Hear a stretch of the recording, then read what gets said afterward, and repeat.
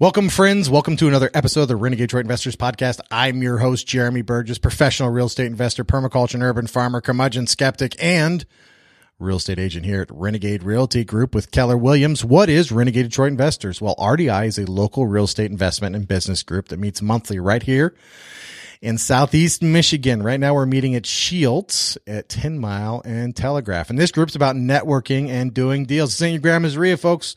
No guru bullshit from the front, no smell of stale coffee, been gay, and or disappointment. You know exactly what I'm talking about. Also, RDI is this podcast where we continue the real estate conversation, hopefully, just like you're a fly on the wall. And if you're ever interested in attending any of the local meetups, or if you travel, you're going to be here, go to renegadedetroit.com or meetup.com/Renegade Detroit Investors or facebook.com/Detroit Investment Club. Legal disclaimer. In no way, shape, or form should anything that I or my guests say be taken as legal and or investment advice. We highly recommend that before you make any investment decision or decisions, you contact a lawyer and or other licensed professionals. Be an adult. Don't sue me or sue anybody else. All right. Time for the Renegade Detroit Investors Show Quote of the Week, where I pick a quote that sets the tone for the podcast and hopefully your week. And this week's quote is, "Perfect is the enemy of good." Voltaire. Perfect is the enemy of good. And this week, no guess, it's just me. We're going to finish this Millionaire Real Estate Investor if it kills me. So we're moving on to part 3. So go ahead and pull out your Millionaire Real Estate Investor book by Gary Keller and go ahead and open up to page 123 if you are doing the read along. Okay. Doing the read along. We're starting right here. Let me put my phone. There we go. My phone's on airplane mode. Page 123. Buy a million. Under all is the land. Upon its wise utilization and widely allocated ownership depend the survival and growth of free institutions in our civilization. From the preamble of the National Association of Realtors Code of Ethics. America's first millionaire. It is a little-known fact that America's first millionaire was a real estate investor, a German immigrant, and the son of a butcher. He was named John Jacob Astor. In the early 1800s, Astor got rich trading in furs, tea, silk, and fine china. But that is not where his real fortune was made.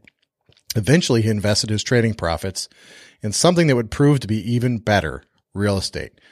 His most profitable investments were in New York City, and before long, the man known as Manhattan's landlord was widely acknowledged as the wealthiest person of his time. He had not only become America's first millionaire, he was now its first multi-millionaire. Shortly before his death, Astor reportedly said, "Could I begin life again knowing what I know now and had money to invest, I'd buy every foot of land on the island of Manhattan." Astor passed away in 1848, leaving over $20 million to his heirs.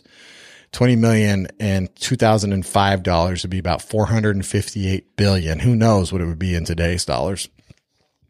The immigrant butcher's son not only was America's first millionaire and multimillionaire, he was also America's first millionaire real estate investor. I love the story of John Jacob Astor because it captures both the art and the science of investing. The art inspires us and the science instructs us. The fact that an immigrant butcher's son could build America's first great fortune is the inspiration. The fact that he did it through real estate is the instruction. This is consistent with my experience. I believe there is an art and science to achieving your highest potential in any endeavor and building financial wealth is no exception. The art of real estate investing is about becoming inspired to overcome your myth understandings and think like a millionaire real estate investor. The science is about learning and applying the models these successful investors use. Up to this point, we've addressed the art. Now is the time to address the science, the 5 models of the millionaire real estate investor. Proven models replace the need for years of experience. In fact, it's a case of experience replacing experience. Other people's experience replacing the need for yours. With proven models, you get the benefit of learning from the mistakes of others without having to make them yourself. You also get to build on their successes. Models inform your activities, help you get the most out of your efforts, and accelerate you toward your goals. Built with the clarity of hindsight, they answer the all-important question, what's the best thing for me to do? In our research and experience, 5 key models stand out in the world of real estate investing: the net worth model, the financial model, the network model, the lead generation model, and the acquisition model. These 5 models represent the best practices of our millionaire real estate investors. A few of those investors are experienced speakers and instructors with an amazing breadth of knowledge about investing. Some are generalists who ably play whatever cards they have been dealt, and others are niche experts who are building their wealth through specialization. We took the best wisdom we can find in our research and built our models around the idea of a collective millionaire real estate investor who represents the best of them all. As a result, these 5 models accurately describe the most widely applicable and timeless intelligence on investing in real estate. When we set out in search of these models, we were working from the idea that 2 heads are better than 1. By interviewing over 100 millionaire real estate investors, we amplified that simple truth many times over. For us, then, 100 heads are better than 2. What we were looking for was perspective drawn from a large enough group to gain collective wisdom. Perspective is an amazing thing. The gift it gives us is better vision, the ability to see things as they are and as they are relative to everything else. Perspective gives you the full picture and clarity of your actions. It's our hope that the 5 models of the millionaire real estate investor will give you the best possible perspective and clarity to apply to your wealth building career. All right. So we got the 5 models: net worth model, financial model, network model, lead generation model, and acquisition model. And right now we're starting with the net worth model of the millionaire real estate investor. Your journey to becoming a millionaire real estate investor begins with your understanding of net worth and ends with you having a lot. Net worth is your worth in financial terms. Practically speaking, it's what you own minus what you owe. Your assets minus your liabilities. The net worth model of the millionaire real estate investor is a proven plan of action for dramatically increasing your net worth over time. It's a simple 3-step process. Number 1, learn the path of money. Number 2, manage a personal budget. Number 3, track personal net worth. For millionaire real estate investors, these steps are sacred. Their knowledge of the path of money continuously reminds them that they must always make appropriate choices to maximize their returns. With this end in mind, they purposely budget their money to maximize the amount they have to invest. Finally, after they've invested their money, they consistently measure and review the results they are getting to maximize their net worth. My aunt and uncle were the perfect example of how anyone can follow the net worth model to financial freedom. Clem and Woody understood that their financial wealth probably wouldn't come from the modest income they earned from their barber shop in Galena Park, Texas. They worked hard doing what they loved, but they knew early on that they need income from additional sources to fulfill their financial goals. It was very clear to them that they would have to invest and let their money go work from them. Therefore, they started budgeting aggressively, setting aside every dollar they could for investing. I grew up around Clem and Woody, and they cut the hair of everyone in my family each month. Even as a young child, I was aware of their purposeful frugality, and that memory has always stayed with me. Thanks to years of thrifty living, planned savings, and carefully investing, they were ready when an investor group from Austin, Texas came to town to invite investors to buy land at the intersection of 2 major highways. The research showed that this was a perfect opportunity, really a no-brainer. My aunt and uncle didn't hesitate. They had the money, understood the opportunity, liked the terms, and invested in the deal. All their hard work and prudence soon paid off. A few short years later, they were the richest people in my family. They had become millionaires. And because they kept investing, they went on to become multi-millionaires. Path your money. My aunt and uncle realized that money has a path. Do you? Millionaires do. That's why they're millionaires. They know that when a dollar leaves their hands, it begins a critical journey down a path of choices and decisions. And they know that those decisions are the key to building their financial wealth. The map they follow and the guide they trust on this journey are called the path of money. The path of money describes the way money flows in and out of your life. You can think of it as a river with tributaries and distributaries, with the inlets and outlets, with springs that feed it and sinkholes that drain it, getting channeled for strength or dispersed for weakness. Some rivers keep growing and flowing on their journey. Some dry up. The path of money works the same way. There are sources that start it down its path. Some are strong, others aren't. And the choices made as it flows will either feed or grow it, making it stronger, or drain and shrink it, making it weaker. Millionaires get this. They know they have to direct their money purposely. Some people let their money wander wherever it wants to go. Millionaires don't. They direct their money to the places that will bring them the greatest financial growth and the most substantial net worth. Maybe it goes without saying, but to path money, you first must have some. Equally obvious, but just as important, the more money you path, the more you will have. Thus, getting as much money to path as you can is critical. There are only two ways to get money. You can earn money and you can receive it. You can earn money from your work and you can receive it from your assets. If you're like most people, while you like to have lots of assets that pay you money, you probably will have to start with the money you earn, and that will work fine. As long as you have some cash flow from one source or the other, you're in good shape. Why? Because income allows you to participate in the path of money game. See the chart below. And this path of money chart kind of starts at the top. And it has two things at the top. It has human capital on the left and capital assets on the right. And it says you work for money. Both go to cash flow, right? So the point he's making is one is you work for money.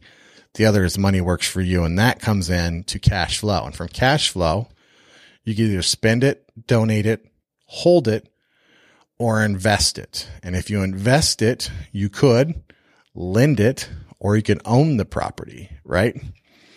And then even further down, if it's passive, like with the lending, that would be money market, CDs, bonds, T-bills, or you can own it, stocks, REITs, mutual funds, or you can owner finance, private lending, or do business and real estate like flipping. And those become your financial returns at the bottom. And then at the bottom, there's an arrow that goes all the way back up and dumps it in at the top for cash flow. All right. So that's the chart. That's on page 129. Here is how the game is played. Once you have cash, the path presents you with four basic choices. You can consume it before spending it. You can save it by holding it. You can share it by donating it. And you can grow it by investing it. Right here at the very first crossroads is where most people get knocked out of the game. They get knocked out of the game so early that they believe they were never in it. What do they do with their money? They spend most of it, hold some of it, donate a little of it, and invest none of it. For them, the game is over. The path ends right there. For millionaires, however, the game has just begun. They have a bigger end in mind and don't intend to be stopped there. Through intentional budgeting, they make sure they always have ample money to invest. This enables them to stay in the game and move further down the path. This is where the game starts getting exciting. When you have money to invest, you have another choice, to loan or to own. You can lend your money to others for a predetermined rate of return, or you can buy an asset that could go up in value, pay you cash flow, or both. This is an interesting place in the path. To proceed wisely, you must determine which season of your financial life you are in. Do you want to accumulate more wealth, or do you want to protect the wealth you already have? If you are in the wealth accumulation season of your life, you probably want to invest to own.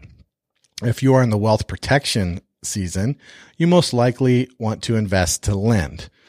With each of these choices, there are two basic positions. You can lend or own passively, or you can lend or own actively. It's a critical set of decisions that can keep your money safe or make it soar. Millionaires know that passive lending is mainly a money preservation strategy. The rates of return that they get from passive lending are comparatively low because they usually are guaranteed, and most of the borrowers will turn around and relend the money. When factored for inflation, passive lending usually does not lead to significant increase in net worth, unless you're a private lender. I know some private lenders who are doing pretty good. Their rates of return, I would say, are significantly above market interest rates. Back to the book. Millionaires know that active lending, in which they lend their money directly to businesses or individuals, can bring them higher rates of return than passive lending can. That's what we were just talking about. However, it will require them to be able to lend significant amounts of capital, and that they typically will not get the benefit of appreciation. Institutions and mature individual investors are usually best suited to take this path. Asset ownership is on the other side of the path. And this is where big wealth is built. Millionaires know this and place most of their investment dollars here, buying and owning assets that can appreciate and give them cash flow.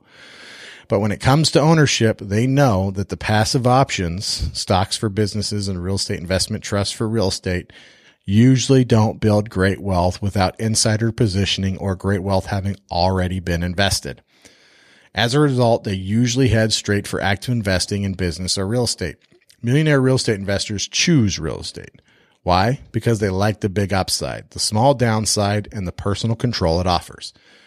Here's the best news for investors on the path of money. The path never has to end. As money flows from your investments, you'll have more money to reinvest and build more wealth. Millionaires know that at this point, the path of money can become a most rewarding, endless loop. If you become a millionaire real estate investor, learn the path of money game and play it. Budget your expenses. Once you learn the path of money, get on it and stay on it.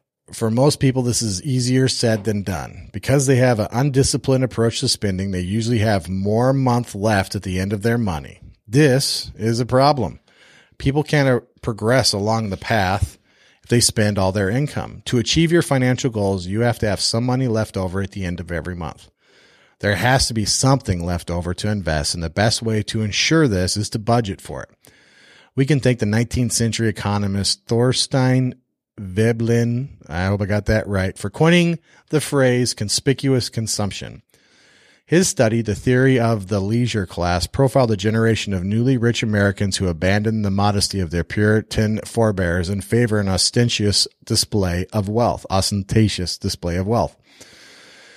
Veblen described a kind of consumption snowball effect that ensues when individuals base their self-esteem on the possession of material goods. As fast as a person makes new acquisitions, becomes accustomed to the new standard of wealth, the new standard forthwith ceases to afford appreciably greater satisfaction than the earlier standard did.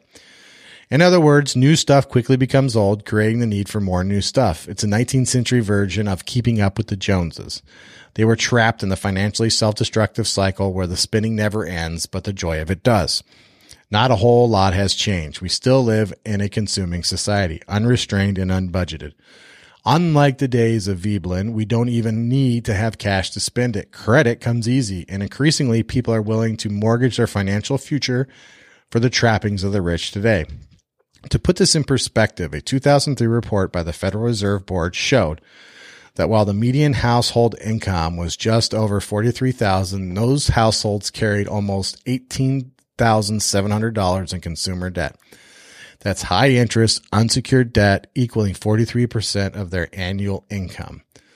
That means that even if they set aside 10% of their annual income to pay off that debt, it could take them more than 7 years to do so. It's a disturbing trend that appears to be getting worse. Instead of investing to finance their future, more and more people are spending on credit to finance their lifestyle. The hard truth is this: if you have to finance your lifestyle, you can't afford it. Millionaire real estate investors understand the temptation to live for today, but because they follow the net worth model, they successfully and consistently keep their focus on their financial future. Through budgeting and thrift management, to live a comfortable lifestyle while investing a sizable percentage of their disposable income. After all, a little less of today could mean a whole lot more tomorrow. Personal budgeting works. I do it. The millionaire real estate investors we interviewed do it, and you must do it. It's the only way wealth building gets launched and maintained. Your ability to budget successfully is directly related to your ability to differentiate between discretionary spending and required spending. It's the priceless ability to distinguish between wants and needs. They are not the same. Investors can separate the two. There is no confusion. Their required spending reflects their actual needs. Consumers don't have this financial clarity. Their required spending reflects both their wants and their needs. The net result is that investors have money to invest and consumers don't. The next four charts tell the story. The first two, figures 4 and 5, illustrate the difference between consumers and investors in terms of how they look at required spending. The third, figure 6, shows how investors find money to invest. And the fourth, figure 7, shows why millionaires are millionaires.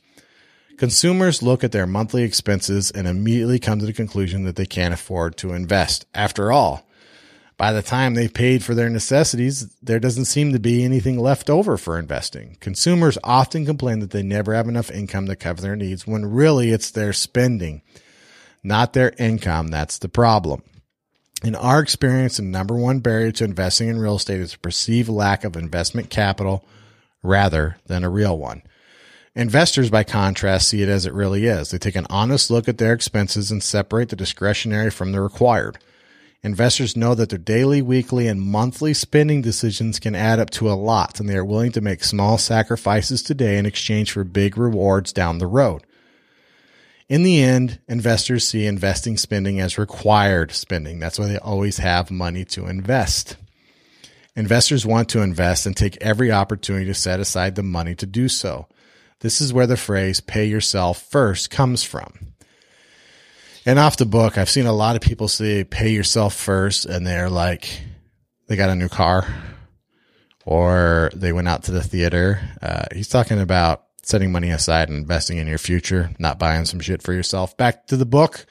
They take investing so seriously that they start setting aside investment funds the moment money comes into their possession. Millionaire real estate investors take this concept a step further. They pay themselves first, second, and last. They set aside money to invest before taxes, after taxes, and after all spending. Just like the legendary investor Sir John Templeton, who when he was young lived off just 50% of his income so he could invest the rest. Millionaires play a game to see how much money they can save for investing everywhere they can. Sacrifice can be fun when you connect it to a big reward. Make no mistake about it. Just as there are big differences between a consumer and an investor, there are big differences between an investor and a millionaire investor. One of the biggest differences is the amount of money a person continually sets aside for investing. Millionaires believe in the net worth model and budget to find more money to invest, a lot more. Here's a simple and effective way to keep a personal budget and start behaving like a millionaire real estate investor. Using the sample personal budget form that we've provided, see Figure 8 on page 138. Start with your monthly income. Ideally, you're getting both earned income from your work and unearned income from your investments. We separate the two because your goal will be to increase your monthly unearned income over time.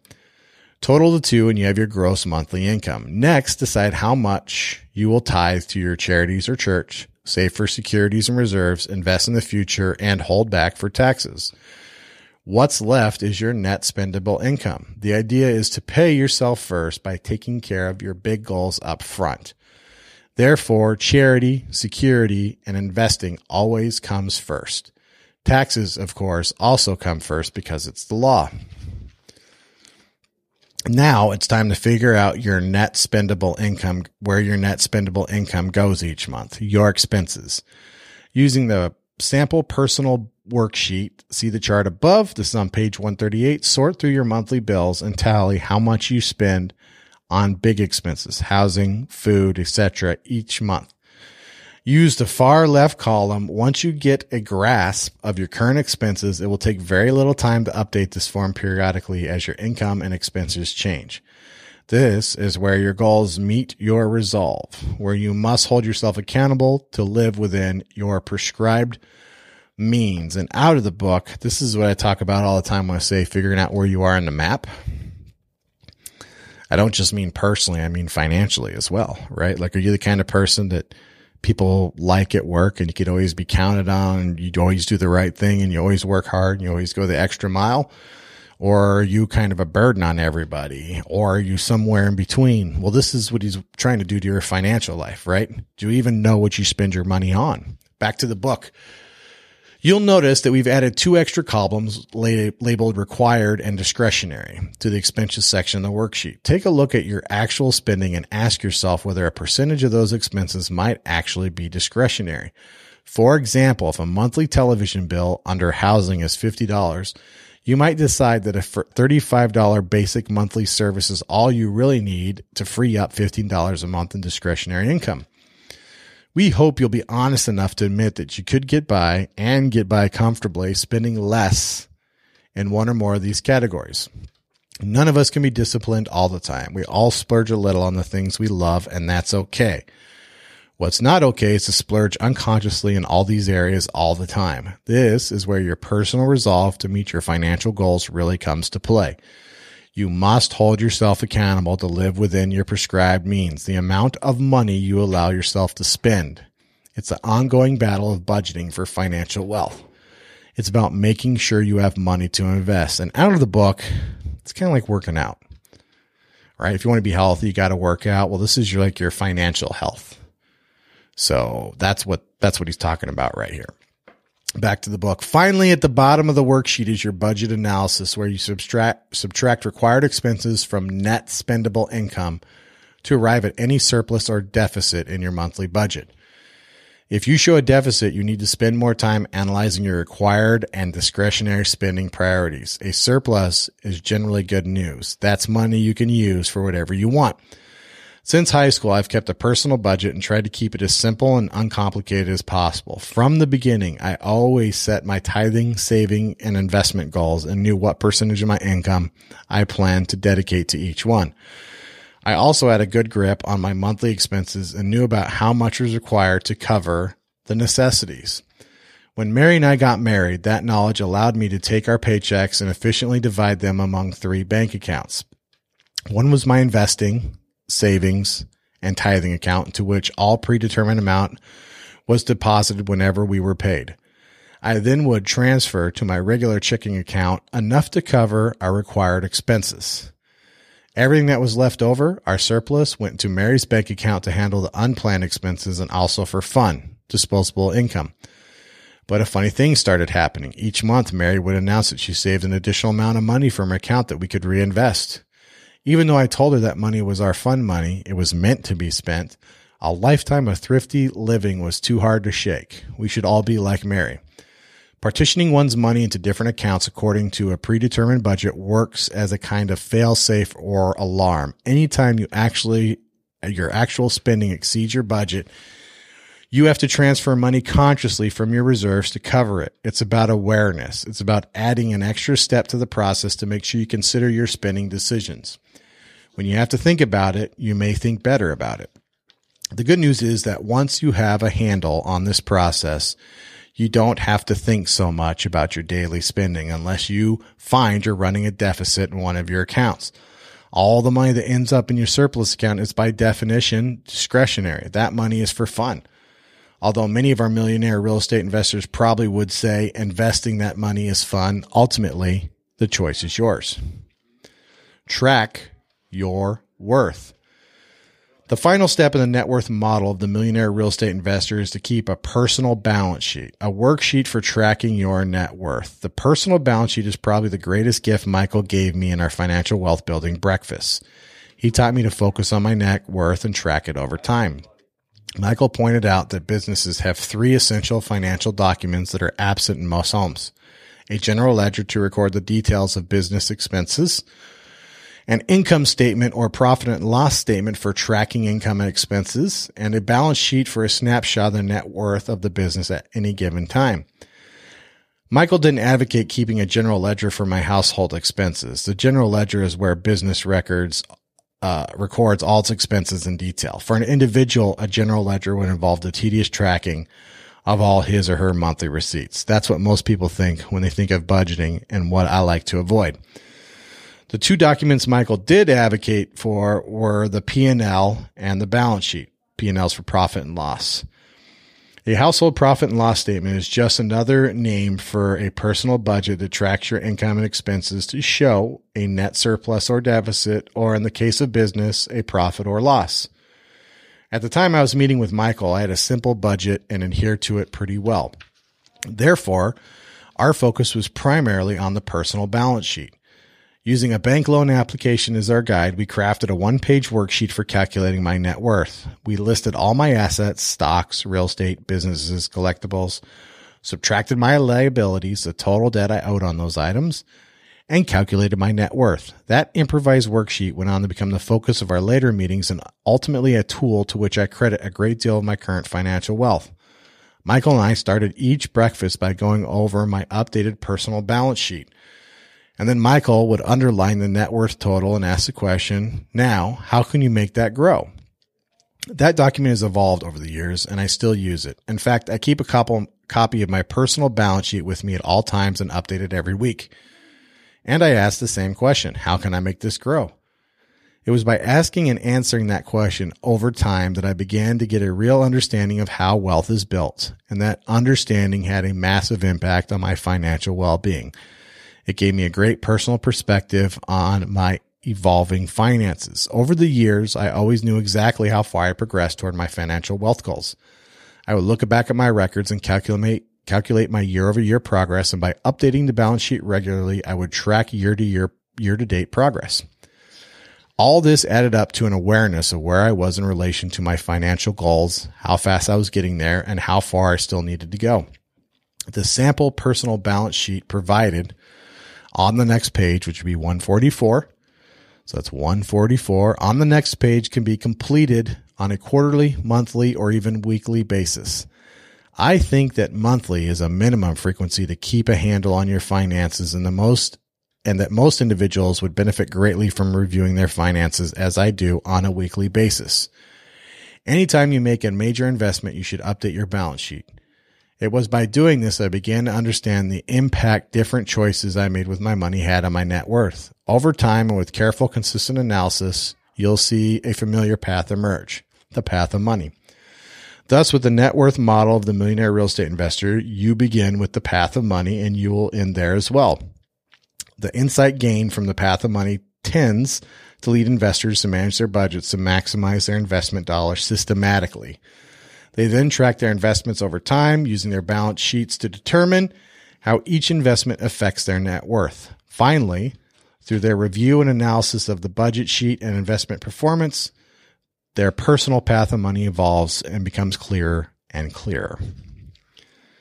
The next model, the financial model of the Millionaire Real Estate Investor. There are two ways to build financial wealth by investing in real estate. I know that sounds way too simple, but it's true. There are just two. Within those two are a vast array of variations that can give the appearance of massive complexity, and by using those various options, you can make real estate investing as complex as you want. Eventually, most millionaires do, but not in the beginning. They always start with the basics and build from there. When you truly understand the two basic drivers of financial wealth, you begin to see the fundamental opportunities they present and know how to take advantage of them. If you are like me or any of our other millionaire real estate investors, this is when you really get excited. That's the power of this financial model. It both guides you and motivates you. The two ways to make money in real estate investing, the two drivers of financial wealth, are equity buildup and cash flow growth. They can happen simultaneously, and you can benefit from both at the same time. Equity buildup increases your net worth in your real estate assets, while cash flow growth provides a stream of unearned income. You can live on that income or reinvest it by paying down your debt or acquiring more real estate. If you keep your money in play by reinvesting the cash flow, my recommendation, you are accelerating your equity buildup and therefore the growth of your personal net worth. Remember, your net worth is a measure of your success, your score in the game of financial wealth building.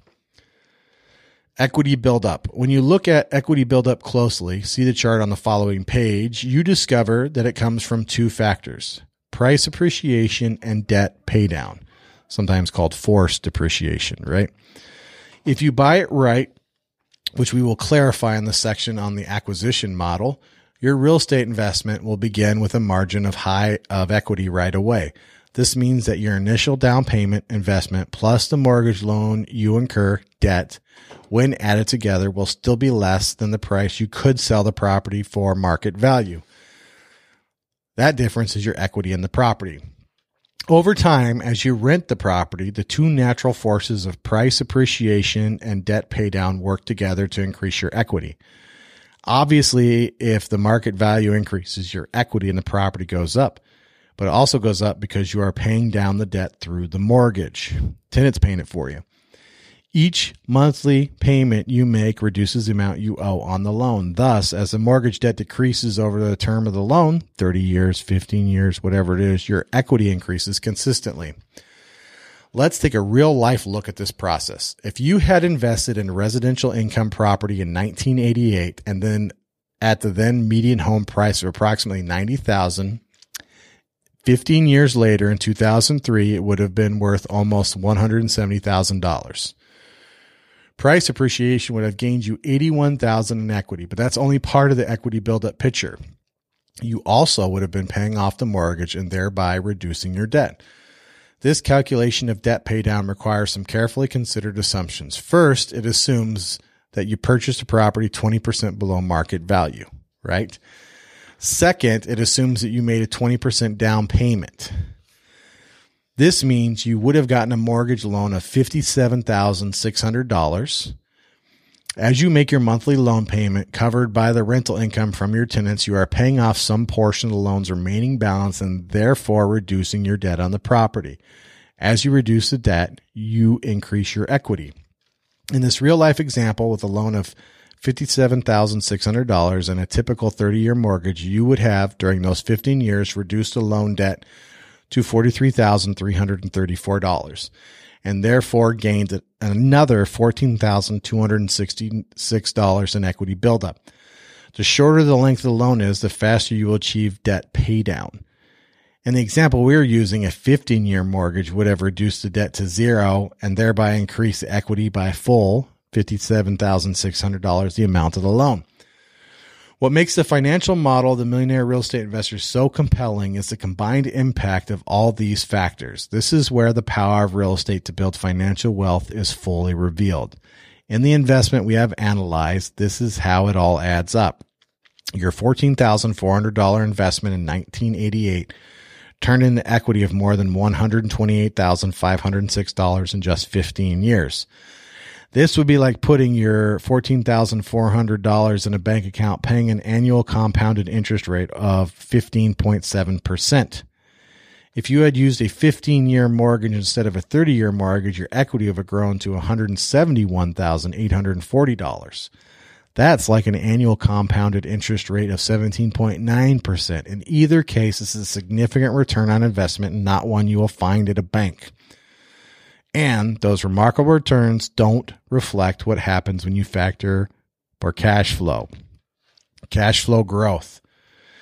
As good as all this equity buildup is, and it is a very good and very real to a millionaire real estate investor, it's not the whole story. There's an added benefit of cash flow growth to consider. See figure 14. That's on page 149. Net cash flow is achieved from a real estate investment when the rental income you receive is more than the cost you incur. The costs include your expenses, an allowance for vacancy and debt service, the mortgage payment on the property, and this will all be outlined in detail in the section on the acquisition model. For now, let's just say that if you buy it right, finance it wisely, and control your expenses, you can achieve a positive net cash flow. As rents appreciate over time, historically they increase about the same rate as price appreciation, the cash flow will grow. Once the loan is paid off, the net cash flow grows dramatically because your mortgage loan payment goes away. In our example of the $90,000 rental property purchased in 1988, we realistically could have received over 15 years of total net cash flow between $18,000 if we had a 15-year mortgage and $34,000 if we had a 30-year mortgage. In 2004, our 16th year of ownership, the annual net cash flow from the property would be about $4,600 with the 30-year mortgage. In the case of the 15-year loan, since it would be paid off, our annual net cash flow would jump to over $9,400. Let's add it all up. Beginning with an investment of only $14,400, the following chart reveals the financial outcomes we could have achieved in just 15 years. In this chart, so the asking price is $90,000. They get a 20% discount of $18,000 for a purchase price of $72,000. They put down 20% of that $72,000, which is $14,400, and they get a loan for the 80%, and the loan would be $57,600. And then it compares the equity buildup. So with a 30-year mortgage, total equity buildup is $128,506. Total cash flow buildup, $34,545 for a total return of $163,051. For the 15-year mortgage, the total equity buildup is $171,840. Total net cash flow, $18,327. Total return, $190,167 for an annual compounded rate of return of 18.8%.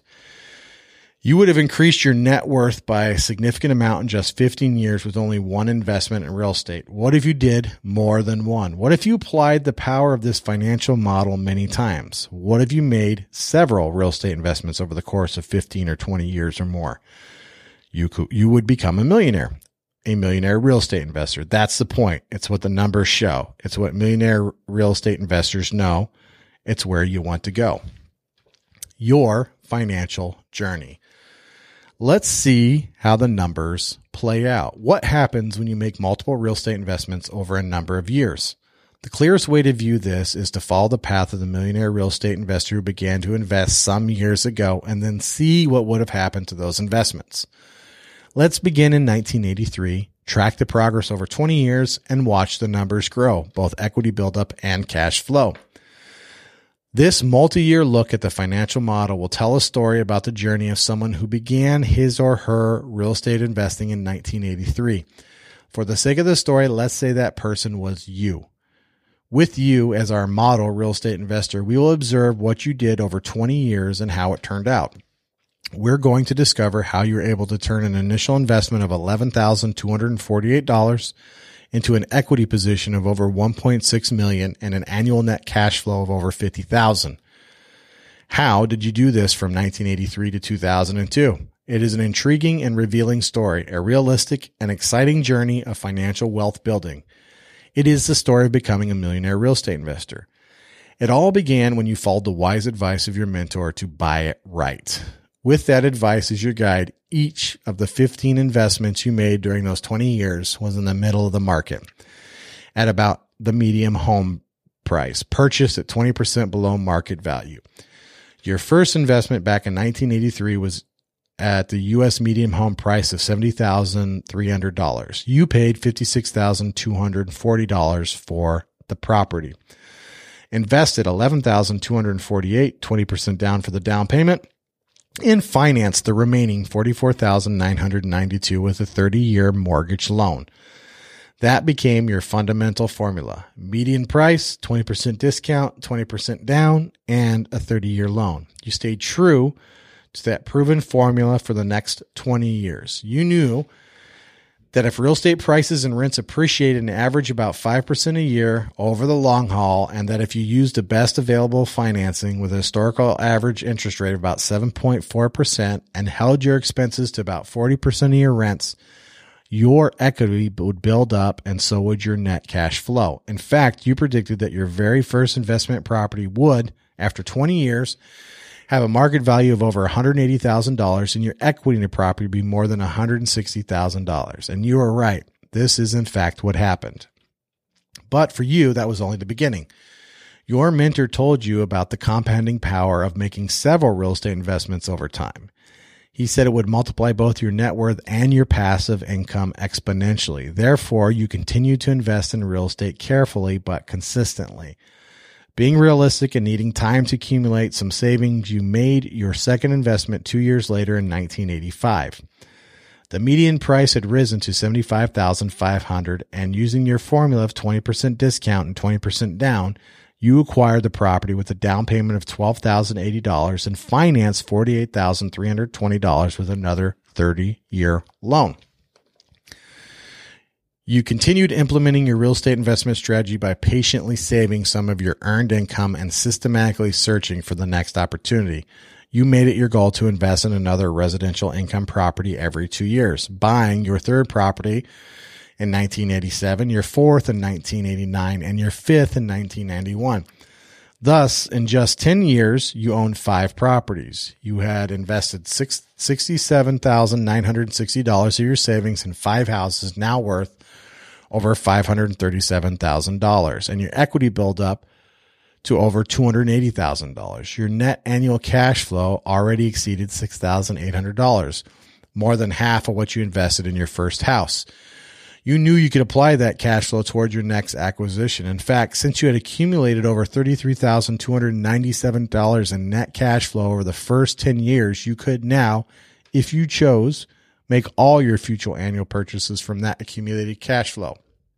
That accumulated money, when added to your original annual cash flow, would more than cover all your future down payments. Now your story really begins to get exciting. With your strong equity position and increasing annual cash flow, you began in 1993 to acquire an investment property each year for the next 10 years. Therefore, by the end of 2002, your 20th full year as a real estate investor, you own 15 residential income properties. They have a combined market value of $2.5 million, and you have equity buildup of over $1.6 million. You have become a millionaire real estate investor with just 15 buy-it-right acquisitions in only 20 years. In fact, you actually became a net worth real estate millionaire 3 years before that in 1999 with the 12 properties you owned then. In addition to your $1.6 million in equity at the end of 2002, you would have earned more than $303,000 in accumulated cash flow. All that cash flow would have been used to make your ongoing real estate investments or pay down your loans, converting the cash flow directly to equity. As you look back on your last 20 years, you realize you have turned your total $271,800 of down payments into a return on investment of more than $1.9 million equity buildup plus accumulated cash flow. If you do no more investing over the next 5 years, those 15 properties would be worth nearly $3.3 million and your equity would exceed $2.4 million. As an added bonus, your annual net cash flow would be almost $90,000. Not bad. 25 years, 15 properties, $2.4 million net worth, and $90,000 in annual cash flow. Through this story, you have experienced the power of the Millionaire Real Estate Investor's financial model. It is straightforward and real. In fact, we discovered an interesting truth in researching the actual financial position of the more than 100 millionaire real estate investors we interviewed for this book. Their basic median financial numbers are strikingly similar to what we have seen here in the 20-year model. As you can see, these investors have a median market value of $3.7 million for their investment properties, an equity position of $1.5 million, and an annual net cash flow of $85,000. Our 20-year investment story with 15 acquisitions from 1983 to 2002 generated $1.6 million in equity, virtually identical to the case in the millionaire real estate investors, with a market value of $2.1 million less than those interviewed, and an annual cash flow of $50,500, also less than our millionaire real estate investors. The millionaire real estate investors we interviewed also had more debt in their investments, 60% versus the 38% in our story. It would appear that they are buying larger properties, probably multifamily, and accruing more debt but greater cash flow. We have been more cautious and perhaps conservative in applying this financial model. In the end, though, it's the equity that matters most and has the greatest direct impact on personal net worth. The lesson from our journey, your journey, is this. If you follow the path of a millionaire real estate investor, if you make real estate investments, if you buy them right, if you consistently repeat the process over time, you inevitably will become a net worth millionaire. May this journey of the financial model, the story we took the liberty to put you in, become your real life journey. Perhaps it already is. Buy it right, pay it down, pay it off. This is the motto I want you to adopt. The litany I want you to repeat to yourself constantly. This is how I want you to build your financial wealth through real estate. All this will become clear when we investigate the acquisition model. But for now, I want you to internalize this 3-part reminder. Buy it right, pay it down, pay it off. When you buy it right, you make your money going in. You assure yourself of achieving the best of equity buildup and cash flow growth. When you pay it down, you'll be adding even more to your equity buildup. When you pay it off and continue to own it and rent it, you will bring more and more net cash flow into your financial life. You'll have a growing stream of unearned income. Your money will be working for you. This is the theme of the Millionaire Real Estate Investor's financial model. Buy it right, pay it down, pay it off. We hope you will make this model yours. The network model of the millionaire real estate investor. No one ever succeeds by himself or herself. No one. Behind every success story is another success story. Behind every successful person is an equally successful person. While the term self-made is used commonly, the unspoken fact is there are no self-made people, whether biologically, spiritually, physically, personally, professionally, or financially. So look around you and know this. Millionaire investors aren't succeeding without the help of others. For every millionaire real estate investor you might know, there's a group of people working behind the scenes who helped cause or support his or her success. They are the millionaire real estate they're the Millionaires Network, an intentionally recruited group of people who each play a key role in helping the millionaire real estate investor succeed. Investors couldn't succeed without this group. Neither can you. All right, not in the book. I've actually been kind of lightly covering this in other podcasts. There are many investors who look at their vendors, and it's kind of crude, but it's kind of like fucking on the first date, right? I just want to call you up and use you for the thing I need and then go back to what I'm doing. You can kind of tell by their posts where they just haphazardly ask for like a hard money lender or who's got a deal or something like that, right? So what they're about to cover here is they're more than just a vendor. They're on your team and can help you. Back to the book. A millionaire real estate investors network is an interconnected group of people with three things in common. They play an active professional role in real estate investments. They are the best at what they do, and they're willing to help you when you need help. Don't confuse this with your leads network. This is your work network. Although over time, you also will ask those people for leads and try to include them in your leads network, this is not your primary reason for building your work network. These are the people who give you advice, guidance, wisdom, information, instruction, intelligence, knowledge, mentoring, strategy, counsel, contacts, connections, leads, leadership, leverage, and labor. Some also provide partnering when you want it and honest feedback even when you don't. This work network is your personal strategic wealth building association with others. It is where you go to find all the people you need to find, learn all the things you need to know, and get done all the things you need to get done. In short, your work network is your investing lifeline. And out of the book, if you just listen to people on my podcast and reach out to them, you'd have a pretty badass fucking network. Back to the book. But be careful. It isn't just anyone you need in your lifeline. If you have a dream, you will need a dream team. If you have a big dream, you will need a big dream team. If you have a big and powerful dream to achieve financial wealth through real estate investing, you will need a big and powerful dream team to achieve it. You need people, the right people, to help you get what you want. If you want to become a millionaire real estate investor, you must bring together a powerful group of people, a dream team, who can all play the right roles at the right time so you can achieve your financial dreams.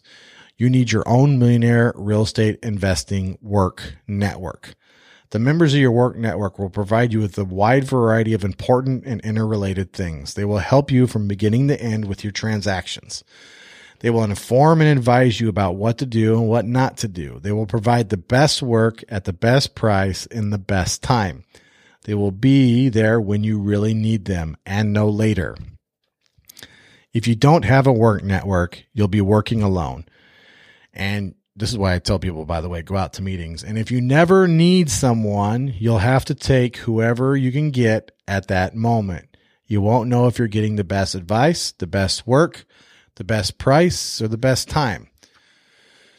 You'll just know you're in a pinch and you can't do it by yourself. Contrast this with already having this network set up. You'll know the best, know what they charge, know what they can do, and know you can count on them.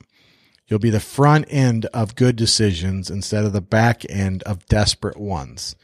You'll get what you need when you need it. You'll be able to make great decisions quickly because you don't have to slow down to go looking for people. You'll succeed instead of settle. Great work networks help make millionaires millionaires. And not in the book. This totally works.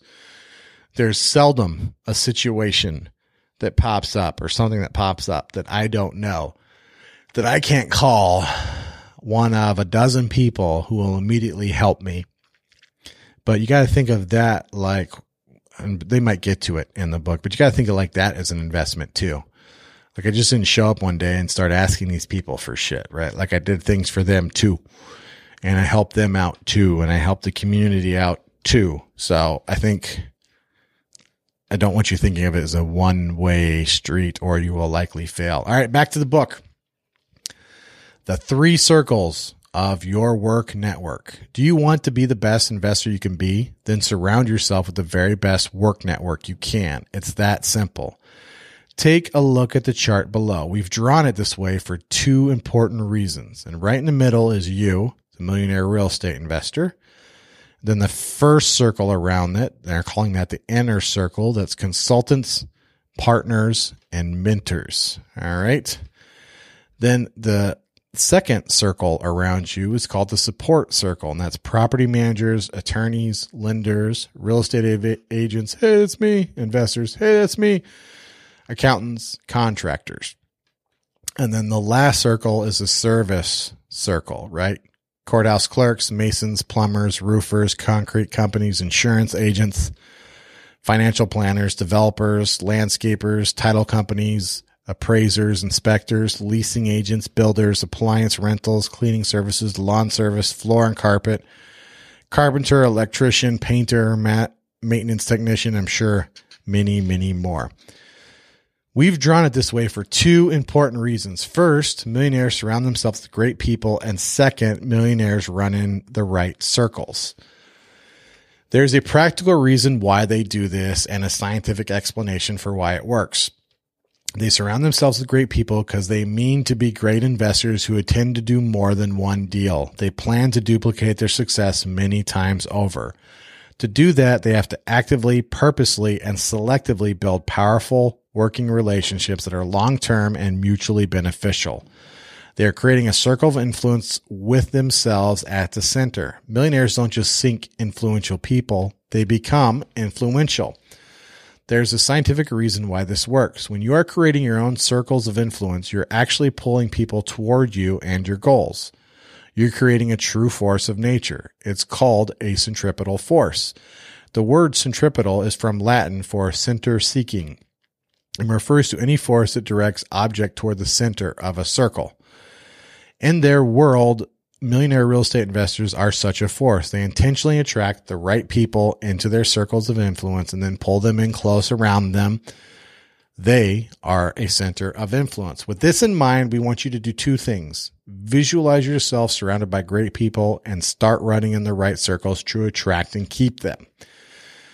When you're clear about what you want your financial life to look like, you'll be clear about who you need to surround yourself with and what you'll need to do to attract those people. We want you to be intentional in your work relationships and never settle. And actually, not in the book. This is what we were talking about earlier. Are you the kind of person that somebody would lend $50,000 to you or trust you on something? That's kind of what he's talking about. Like, what are you doing in your life right now, even before you start real estate investing or doing anything else, that would start to attract the kind of people you would need in your life, whether they would fit or not. All right, back to the book. The right people in the 3 circles of your investment life will provide you with important benefits. Number 1, leadership and advocacy. Number 2, advice and management. Number 3, work and results. You will need all 3 to take your investment life to its highest level. Each circle has its own function, and building a work network is about finding the right people to fulfill each of these functions. The model for building a work network is quite simple, but the positive impact on your financial success is quite profound. The lines that separate the circles in the work network chart shown above are not hard lines, but logical ones based on the roles people would play in your real estate investing. As a result, you'll have 3 distinct groups in your work network: your inner circle, your support circle, and your service circle. Your inner circle, leadership and advocacy. Your inner circle is composed of the key people who absolutely and truly care about your financial success. No ifs, ands, or buts about it. They are committed to you. These are the people closest to you, the select group you trust the most. All of them should have more investment knowledge, experience, and success than you have and be willing to mentor and guide you. Think of them as your informed board of directors for wealth building and real estate investment decisions, your own personal millionaire mastermind. What separates the members of your inner circle from everyone else is not what they do for you professionally, but what they do for you personally. If you don't know what to do, they tell you or help you find someone who can. If you need help, they will provide it or connect you with someone who will. If you need a partner, they become one or find one. This willingness to go out of their way to provide you with leadership and advocacy pulls them close to you, into your inner circle. While they also might be in your support or service circle because of their professions, it's their active role in your personal investing success that makes them special. For example, they may be contractors, property managers, real estate agents, but for now, they're that and more. They are your mentors, consultants, and partners, and you will touch them at least once a month. Your support circle, advice and management. Your support circle is composed of the key fiduciary people in your real estate investment life. As fiduciaries, they are always looking out for your best interest. They are the professionals you rely on to advise you on both the details of specific transactions and the people you will need to complete them. If need be, they will even contract and manage some of those relationships for you. They are the real estate agents, lenders, accountants, and others who are brought up on every opportunity in an important way and are key to almost every transaction in some way. These are your transaction advisors and managers, your transactioneers. Think of your support circle as investment company executives who are not on the payroll. They have the ability to manage any of the transaction pieces for you and, if need be, can manage all of them. For example, your contractor may refer a landscaper to you or hire one for you. Your real estate agent may connect you with a property manager or provide one as a service. It is the businesses they are in that will determine their primary role in the transaction. Your support circle forms the foundation of the professional team you rely on, and you touch these people on every transaction. Your service circle, work and results. Your service circle is composed of specialized independent contractors and freelancers. These service providers will perform specific functions for a particular property or transaction. They are the inspectors, the electricians, painters, and others you may need depending on the situation. But their scope is limited. What they touch in a transaction usually is confined to what they specifically do or the special service they provide. You will personally direct them in the work they do, or your support team will manage them. In the end, the details of the transaction will dictate which service professionals you will need. These are the foot soldiers on the front line of your wealth building, and you cannot succeed without them. They are the skilled professionals who physically touch the transaction and the investment. Remember, what they do, how well they do it, how fast they do it, and what they charge for doing it can make or break a deal. Your service circle provides specific work you need for any particular situation, and you will touch these people whenever their services are required. Working your work network. One of the biggest challenges for most investors is knowing when to ask for help. Most wait until they actually need it, and as a result, end up taking the help they can get instead of getting the help they need. This is what separates millionaires from everyone else. Millionaires don't wait. In fact, they understand the issues so well, they make getting into relationships with the right people before they need them their number one priority. And there's a picture here, page 165, figure 23. Number one, build it before you need it. Seek, who do you know that I should know? Qualify, what would you do if you were me? 2, maintain it so you have it. Call them every month. Mail them something of interest every month. Personal notes, gift 3 times a year. And your inner circle, meet them every month. Share your plans and goals. Review your net worksheet. Number 3, engage it. When you need it. Do deals. Keep your word. Don't talk bad about anyone. Don't shortchange anyone. Refer business to work network. That's the chart on page 165, figure 23. Working with this network is the easy part. Finding the right people and building it are not so easy. It's not that it's actually hard. It's that it will take time. If you intend to be very successful, only very successful individuals will qualify to be in your work network. This is why it takes time. You'll have to turn over a lot of stones to find your network treasures. As challenging as this may seem, it is not that difficult to do. It's simply an issue of time on the task. To build a quality work network, you must put in the time necessary to accomplish it. Build your work network. When I first got into the real estate business, I read an article on the building a business that gave me direction and set me on a strong course. The advice boiled down to calling on industry professionals and asking them 2 questions. Who do you know that I should know? What would you do if you were me? It sounded so simple that I almost didn't do it. However, since I was just getting started and needed to get moving, I was willing to do anything, and so I went ahead and did it. At first, I wasn't sure what I was doing, but then I started to see the wisdom in this approach. The first question was a pure support circle and service question. It was a networking question intended to open doors I would not have been able to open on my own. By calling someone up and saying, I was told by a mutual acquaintance that you were the person to know in real estate investing, and I was wondering if I might drop by and meet you in the next few days.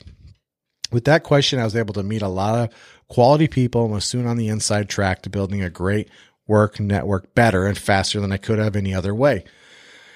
The second question was an inner circle question. If the suggestion someone gave me sounded halfway decent, I followed it. Then I went back and asked, I did it, and here's what happened. What would you suggest I do next? Anyone who's willing to be in my inner circle would warm up to this, give me additional suggestions, and over time, if I wanted, begin to mentor me. The quality of their advice, actually, I want to go back to that. He nailed it right there. One of the tests, there are a lot of people out there who may want to help you, and you'll go ask them, and they will give you something to do. And a lot of people don't do it. And then they'll come back and ask for more advice. If you do that too many times, people stop trying to help you because you're not doing the things, that, like I've been in this situation several times, and a couple times I caught myself right in between. I was like, you know what? I asked for the advice. I think I'm going to take it.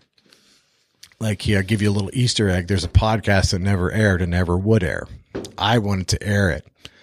I thought about it for a second. I shared it with some people I trust. They all told me not to air it, so I never aired it. Now it's dead. It'll never be out there, right? So if you don't take the advice from your group or the individual you're going after, they may not listen to you anymore. The process worked, and over time, I developed a Millionaire's Work Network. This process will work for you too if you're willing to work the process. It is simple and to the point and gets you in the work network building game fast. All it takes is to ask these 2 questions to enough people. Maintain your network. However, once you have someone in one of your circles, you are far from done. You don't want to build a work net. You don't just want to build a work network. You want to maintain it for the rest of your investing life. Maintaining your network is about building solid relationships and reputations people can trust. Over and over in our research, we heard the phrase relationship and reputation equals deals, to the point where we realized we were hearing a mantra. We were hearing about the 2 R's of networking, relationships and reputation. Relationships are built by communication, and reputations are built by track record. The simple 1, 2, 3 plan for maintaining solid relationships goes like this. Call them, mail them, see them. Each step represents a unique way to contact your work network, or what we sometimes refer in the lead generation as a touch, right? So number 1, call them every month. Number 2, mail them something of interest every month. And 3, and for your inner circle, meet them every month. Why do you think I have different RDI meetings and I keep increasing the number of things we do? That's not an accident. I want to hang out with you guys more. I want to meet more of you guys. I want to spend more time with you. And if I don't take the time and set it aside and plan these things out ahead of time, they don't always happen. right? That's one way I'm doing it. There's a lot of other ways I'm doing it too. Back to the book.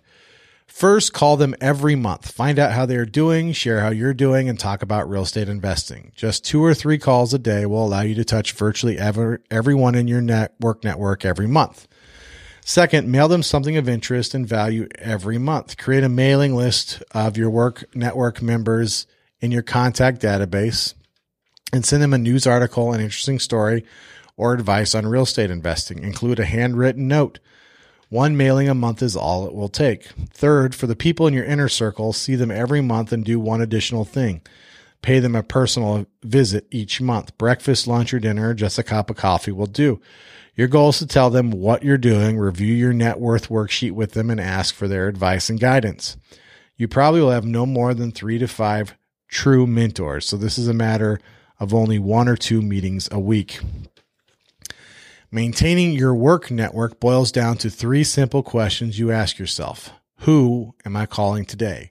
Who am I seeing this week? Who am I mailing this month? This is all it takes. Time does the rest. Engage your work network. Reputation will take a little longer to build. It is who you are and what you stand for in their minds, and it takes time and interaction for that to become clear. That means you will have to engage your network on a regular basis and in the right way. Here are the 5 things you must do over time to develop a track record that will cause the people in your work network to respect and trust you. We call them the 5 rules of engagement. Number 1, do deals. Number 2, keep your word. Number 3, don't talk bad about anyone. Number 4, don't shortchange anyone. Number 5, refer business to your work network. The first rule of engagement is to do deals. You must be a player in the real estate investment game.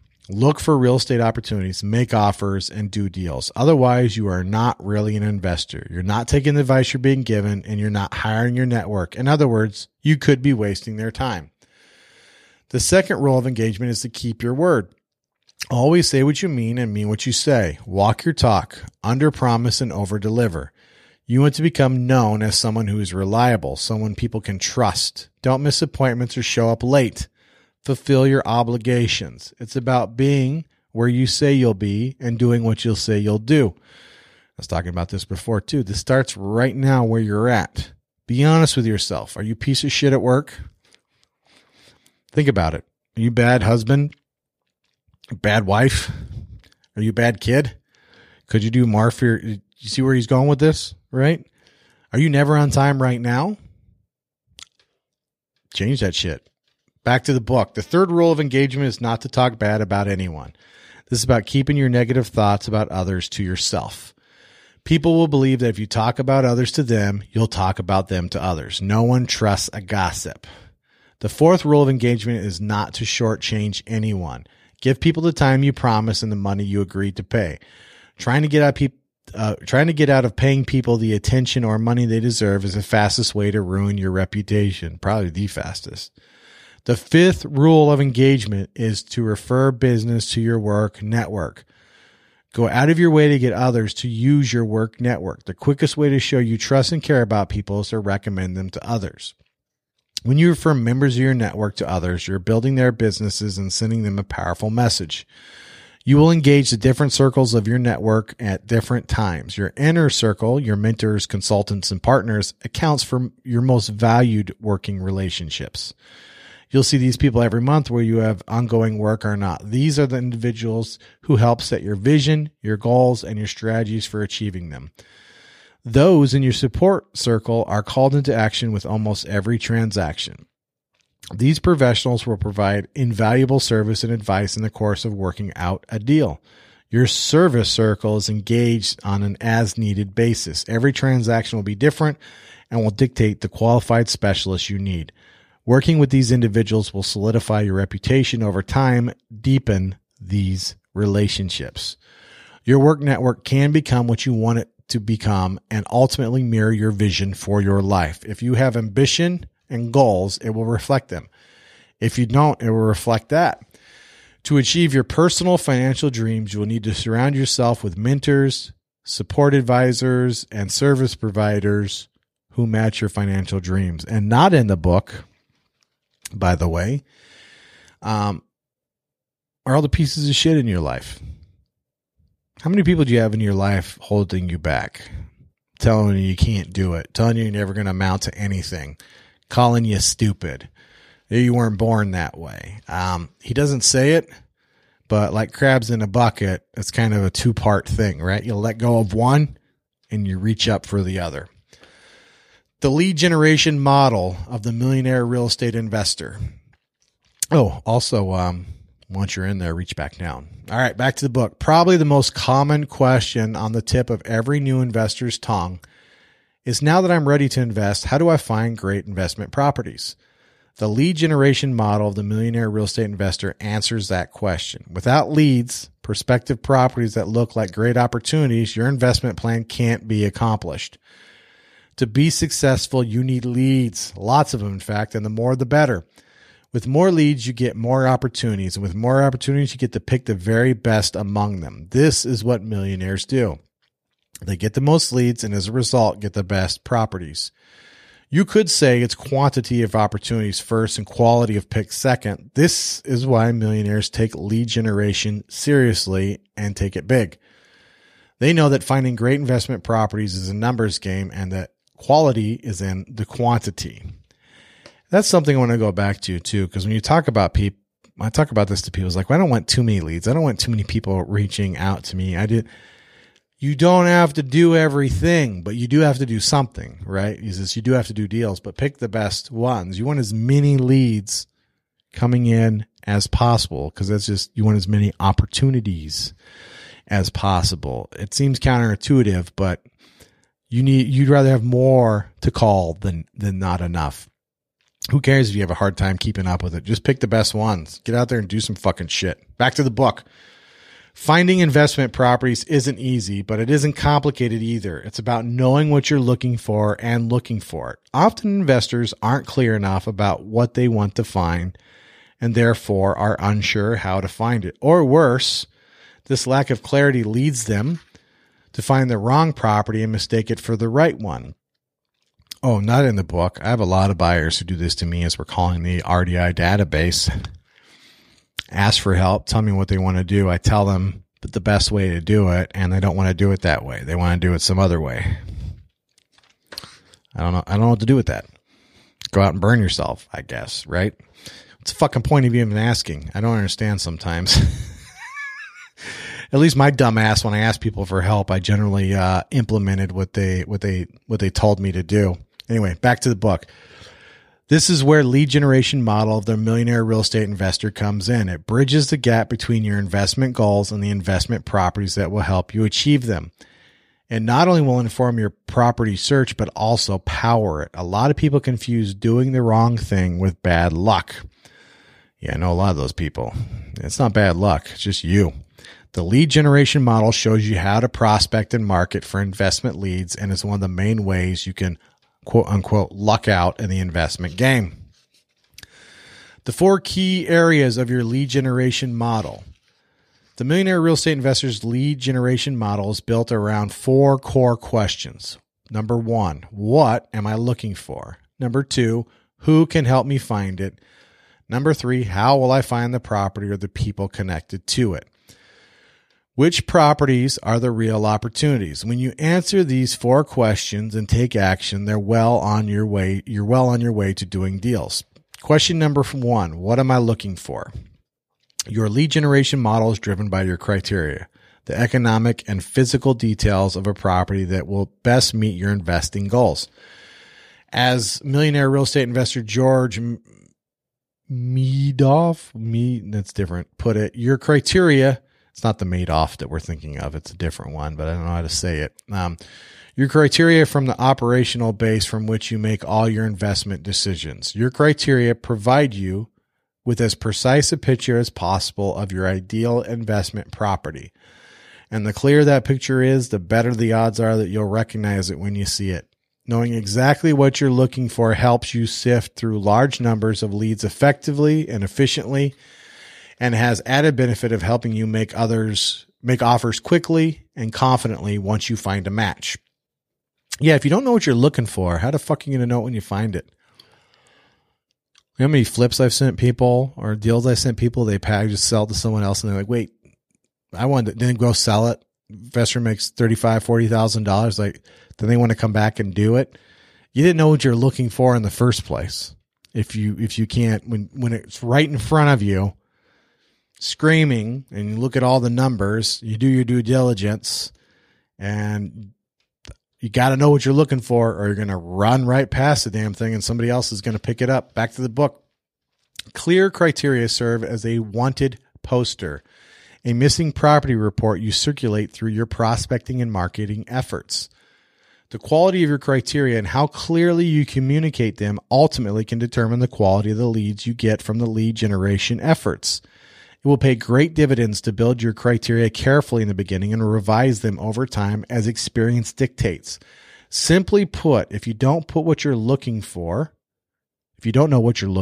how will you know when you found it? Maybe even more important, how will someone else help you find it? It's easy to say you're looking for undervalued properties that will appreciate in cash flow, but what does that really mean? It's the difference between saying you're looking for investment property and saying you're looking for a well-capped 3-bedroom, 2-bathroom, single-story brick house with a 2-car garage that was built in the last 10 years and can be bought below market value. If you're going to invest in real estate, you need to be clear about what you want to invest in. That is your criteria. Having no criteria leads you anywhere and everywhere, but in the end leaves you nowhere. Having criteria leads you where you want to go. Having specific criteria allows you to narrow your search and develop expertise about the kinds of property you want to invest in. Millionaire real estate investors have clearly defined criteria. In fact, they have 2 sets of criteria: what they will consider and what they will buy. The first is somewhat general, and the second is very specific. The great thing about your criteria is what you'll consider is that you can use them to narrow your search in 2 different ways. You can put them at the front end of your lead generation, thereby receiving fewer but better leads, or put them at the back end and thereby receive more leads but of less quality. Either way will work, so experiment to see which way works best for you. In the first instance, your what you'll consider criteria serves as your filter on the front end, and in the second, those criteria serve as your filter on the back end. Here is where your criteria for what you will buy kick in, because some of your leads will be suspects, unqualified leads, and some will be prospects, qualified leads. Having well-defined criteria for what you will buy allows you to reject suspects and focus on prospects quickly. You will learn that working with suspects instead of prospects costs money, and money, for the most part, is not very productive. Thus, your lead generation in the end must include a qualification and elimination process, and that's what you'll buy criteria will do for you. Filter and eliminate the suspects and identify the quality prospects. The reason you would rarely do lead generation with your what I'll buy criteria is that your search could be so narrow that you miss some great opportunities. That's why you start with the general announcement, I buy houses, and then narrow it down with I buy houses that meet my specific criteria. This sorting process is one of the best ways to develop expertise in the kind of properties you've targeted. Every property you see, every suspect you eliminate, every prospect you investigate, and every deal you ultimately make increases your knowledge and refines your criteria. Think of it as on-the-job training, but in the end, your best deals usually will be those that most tightly conform to your strict criteria. You might even say the deal is in the details. There are 7 major categories you must make decisions about to define your investment property criteria: location, type, economic, condition, construction, features, and amenities. The first 3, location, type, and economic, are foundational and the most important. Let's take a look at those 3. Number 1, location.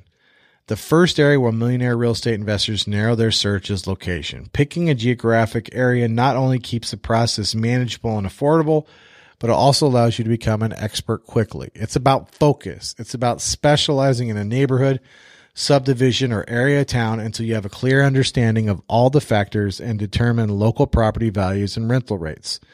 Those values and rates are ultimately comparative.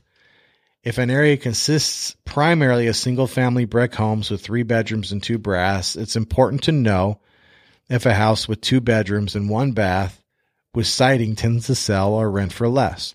This kind of comparative pricing runs all the way from major features such as bedrooms, bathrooms, and square footage to smaller details such as vaulted ceilings and desirable landscaping. Picking an area helps you master this information more quickly so you can make informed decisions about the properties you find there. The physical location may be one of the most important factors in the value of a home. To put it plainly, the average home in a great neighborhood almost always commands a higher price than does an identical home in a less desirable area. Location, location, location is the oldest cliche in the real estate book, but it remains valid. Don't ever forget it or get tired of saying it, because location is the one thing about any property that is impossible to duplicate. Location is what gives each piece of real estate its true uniqueness. For the millionaire real estate investor, finding a great location is a process of zeroing in. Obviously, you need to start with a great country that allows for and supports property ownership. From there, you take a great city that isn't completely overbuilt and has growing economic prospects and start looking for real estate. You're looking for desirable and emerging neighborhoods or communities. Historically, these tend to be areas close to work, retail, and recreation centers that either have established reputations for great quality of life and great schools or are emerging. Transitional neighborhoods on the rise can be ideal for investors. It can be very hard to find opportunities in established neighborhoods because everyone wants to live there, and so prices tend to get pushed up. But in transitional neighborhoods, homes are often overlooked and undervalued. And I actually did a podcast on this one. It was part 7 of my wholesale series. If you go back, it was obviously directed towards wholesaling and wholesalers. But talking about the success I had and my investors have and still have right now, working the fringe areas of these type A properties, right? Which is what they're talking about, type A properties. So we will identify and target type A areas, and then we will pay attention to what's happening at the edges of these areas where there's opportunity, right? Probably one of the most amazing comeback stories of Detroit of all time would be the Bagley neighborhood. The Bagley neighborhood just didn't happen. The Bagley neighborhood was the result of the neighborhood directly to the east of it, called University District, blowing up 3-4 years before and tripling prices in like 5 or 6 years. This pushed a ton of people west into similar houses that were smaller, but almost as well built with similar square footage. So they weren't quite as nice. They were Class A. They were like Class B. But now, fast forward 3-4 years later, I would almost consider Bagley Class A. But this is Detroit specific, of course. I'm sure wherever you're listening to this, you can think of a really good part of town that's always been strong.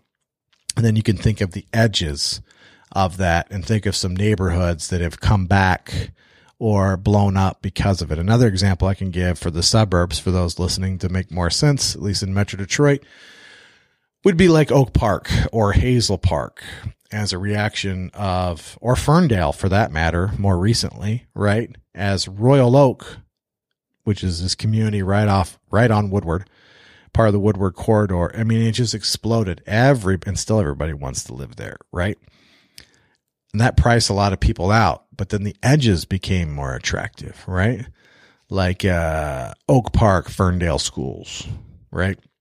Or Ferndale or Clawson, the stuff around it. Or Hazel Park it just went insane. Just blew it. That's one of those reasons. So that's what he's talking about. All right, back to the book. Within a great neighborhood, location becomes even more precise. You're looking for the best streets and lots. It's fairly intuitive. People like privacy, but also like access. A house in a small cove often brings a higher rent or sales price than does a similar house on an adjoining but highly trafficked street. Likewise, a house on a residential street will fare better for an investor that will, one, than one will cross from the street from a shopping mall. Deeply wooded lots are better than small, treeless ones. Big lots, corner lots, cul-de-sacs, and secluded lots are desirable to a potential renter or home buyer. Don't forget the zoning. Some of the best deals I've done, and many of those our investors shared with us, hinged on zoning issues. Lots that are zoned commercial or multifamily, even those adjacent to or near yours, can affect value favorably or unfavorably depending on the conditions. A real estate agent once brought me an excellent deal. It was for a $460,000 commercial lot on a corner of a major thoroughfare in my community. Commercial developers were just beginning to develop the area, and we knew that real estate would quickly be in demand as the limited space was built out. But in investigating the lot, my agent picked up on a zoning detail of an adjoining lot that made the one we'd targeted extremely valuable. My property had access to utilities, while my neighbors did not. The current owner had more real estate than he could afford to hold, and to keep the rest, he needed to sell this property quickly. We bought it and began negotiating with the owner of the adjoining lot to trade access to my utilities for some of his land. It would have been a great deal for both of us, but unfortunately it fell through at the 11th hour. Forced to rethink our strategy, we rezoned to include retail development in addition to office. The lot still had access to utilities and was now even more desirable because retail property usually sells for more than office. A bank ended up buying the lot for about $1.1 million, netting me $640,000. This transaction was made possible by one factor: location, location, location. Number 2, type.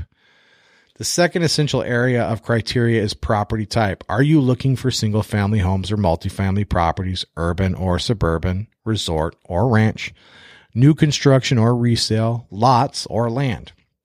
Since we focus on investing in residential real estate, properties where people live, let's take a closer look at the single-family and multifamily properties.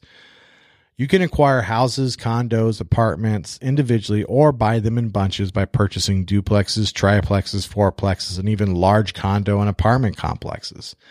The conventional wisdom is that single-family homes offer the most reliable demand and appreciation, while multifamily properties offer the best opportunities for cash flow. On the surface, this plays out. In most markets, the majority of buyers want to own a home, and so this demand tends to keep prices moving upward over time. Also, by and large, the market for single-family homes is set by non-investors. These individuals are buying a home, and emotional factors play into their willingness to buy at a certain price. Multifamily properties, in contrast, are bought and sold largely by investors, and this means that their prices are determined dispassionately by the value of the rents they represent. However, rents appreciate over time at almost the same pace as home appreciation.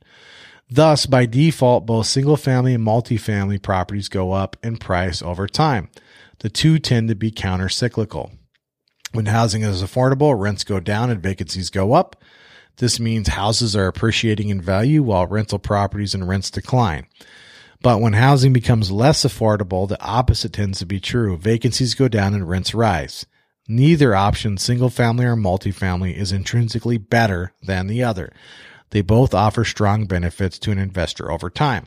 The decision to include single-family or multifamily properties in your criteria ultimately depends on your goals. You can buy single-family homes for appreciation and relative stability, building your net worth, or you can emphasize multifamily properties that offer multiple streams of income, building your cash flow. Number 3, economic. To put it plainly, you can't build your economic criteria unless you have a firm idea what properties are really worth. Any successful investor will tell you that it pays to know property values and rental rates. Actually, it's essential. You have to understand current market prices for property sales and current market rental rates to know what your economic criteria should be. Your economic criteria break down into 4 distinct parts. Number 1, the price range in which you want to buy. 2, the discount you will require. 3, the cash flow you expect to receive. 4, the appreciation you hope to make.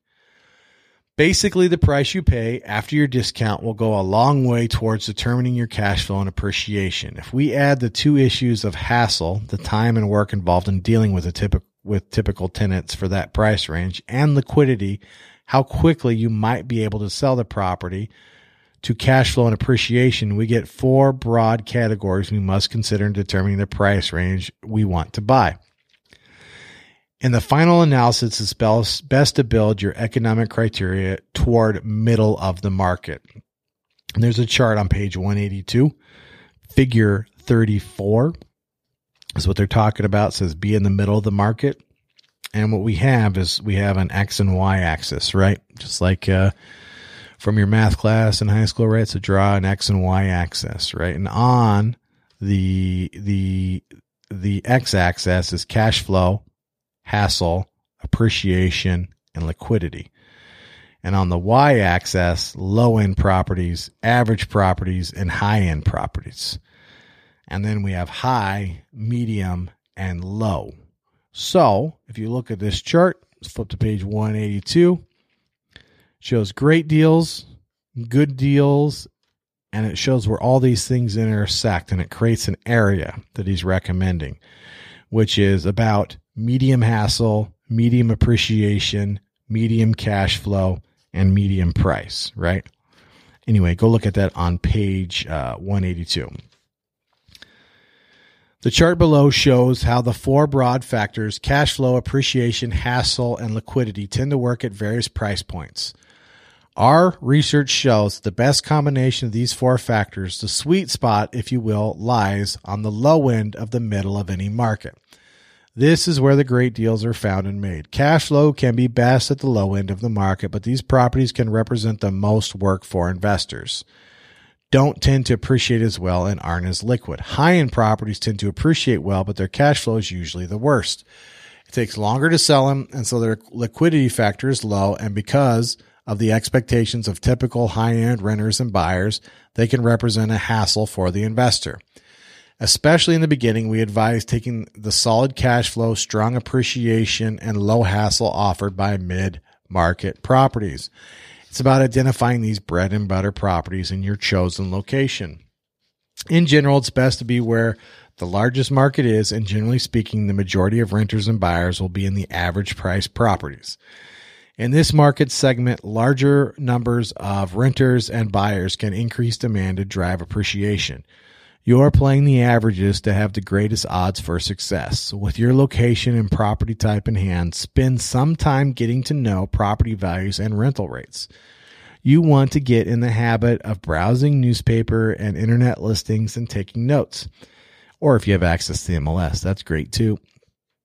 Craigslist for rent, Rentometer, call people. Back to the book. If you drive or walk through your target area, set aside time to drop in on open houses and inspect rentals. If you see a for rent sign, call the number on it. Whether you're talking to a real estate agent or owner or a property manager, ask a few pointed questions. Why is the property priced the way it is? How does it compare to similar properties in the neighborhood? What kind of person typically buys or rents this property?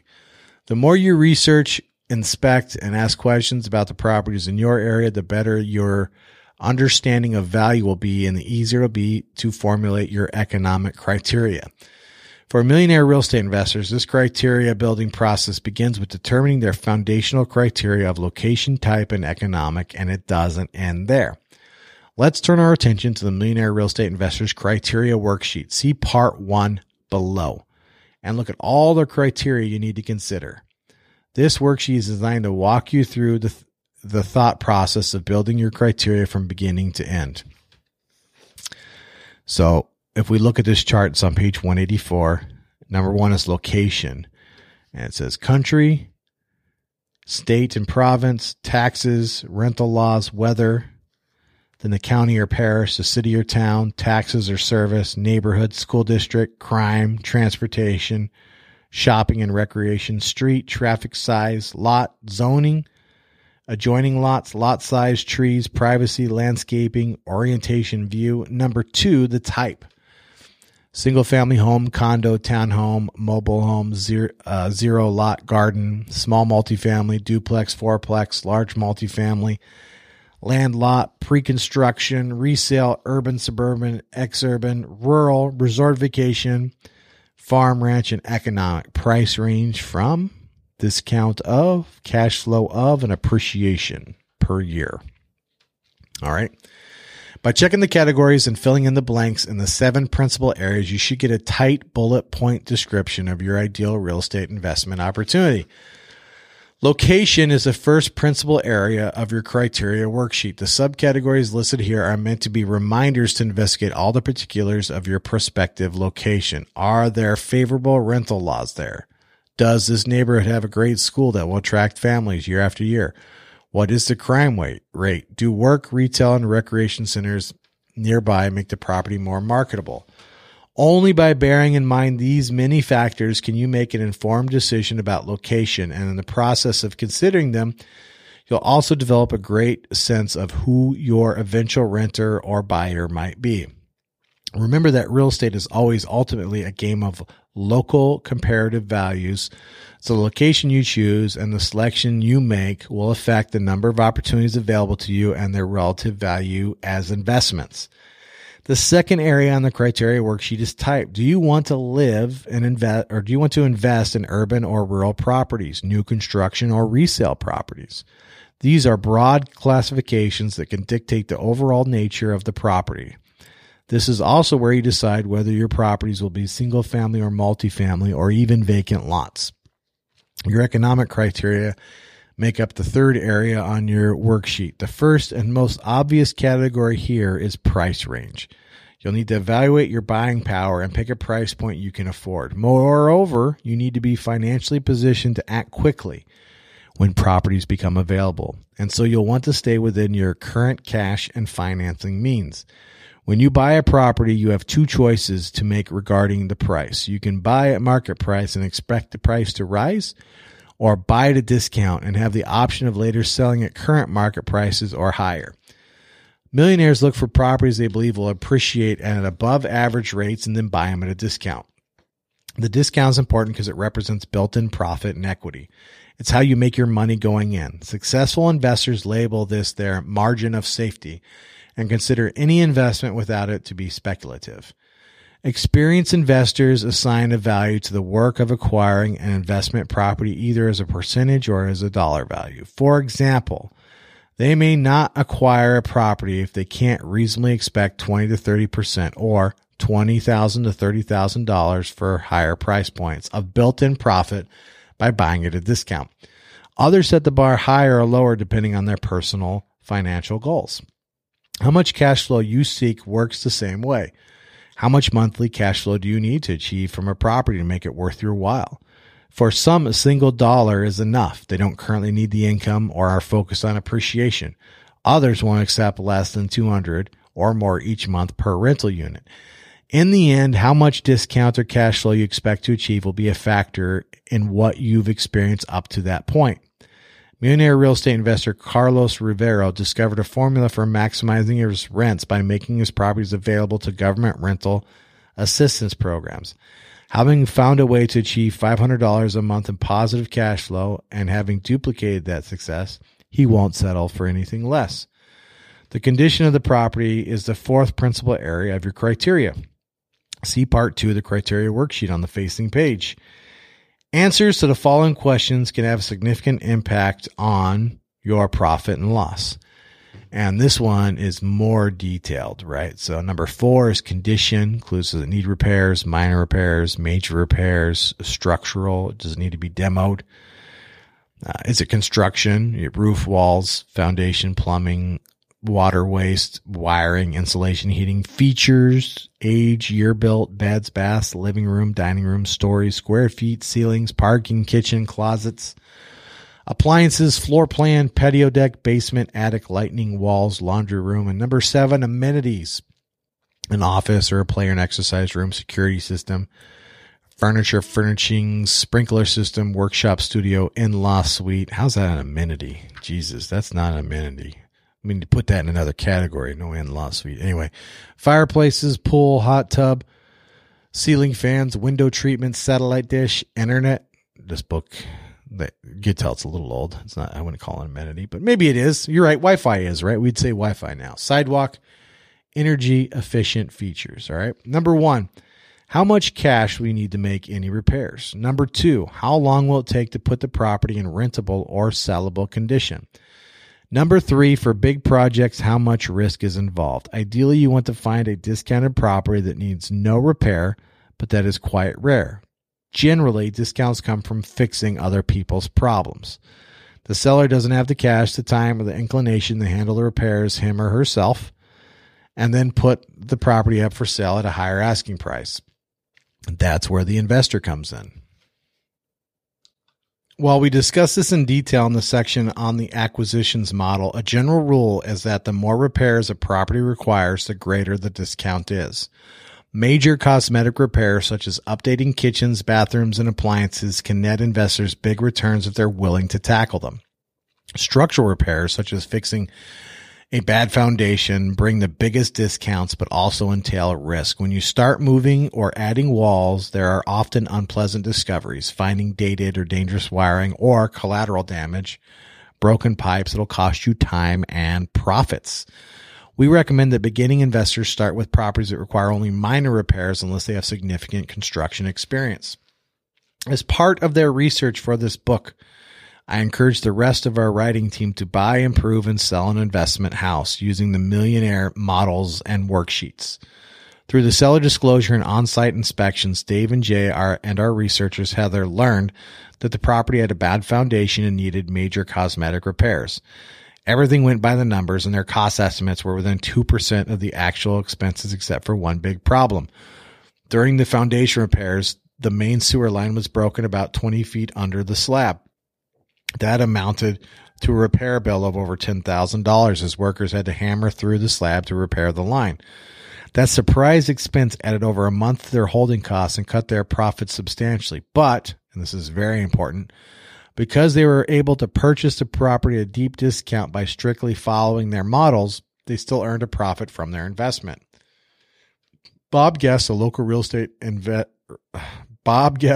millionaire real estate investor who advised them on the property, remarked that they had the good fortune of having their education paid for by the property. He was absolutely right. By following the models, they got a great education on condition criteria and made some money too. The 5th principal area of your criteria is construction. This is an important consideration for real estate investors because a property's construction often has a big impact on maintenance and expenses. Roofs have to be replaced, siding has to be repaired, and septic tanks need periodic treatment. These are all costs that will affect net cash flow if you plan to hold the property or your selling price if potential buyers are sensitive to these issues. Millionaire real estate investors Jimmy and Linda McKissick only buy homes with brick exteriors because they know that's what people in their Denton, Texas market want. They also understand that solid construction is more affordable to maintain over time. Features and amenities are the final principal areas of your criteria. Features include such basics as the number of stories, bathrooms, bedrooms, and living areas a property has. Consider important features in your target area to be a prerequisites for any property you purchase. If all the properties in your target location have 2-car garages, your property should too. Not in the book. Don't buy weird. Weird is seldom good. Every once in a while, weird works out, but almost never. All right, back to the book. Anything less, you'll probably have to discount the rent or price. Amenities are the unexpected extras a property may have.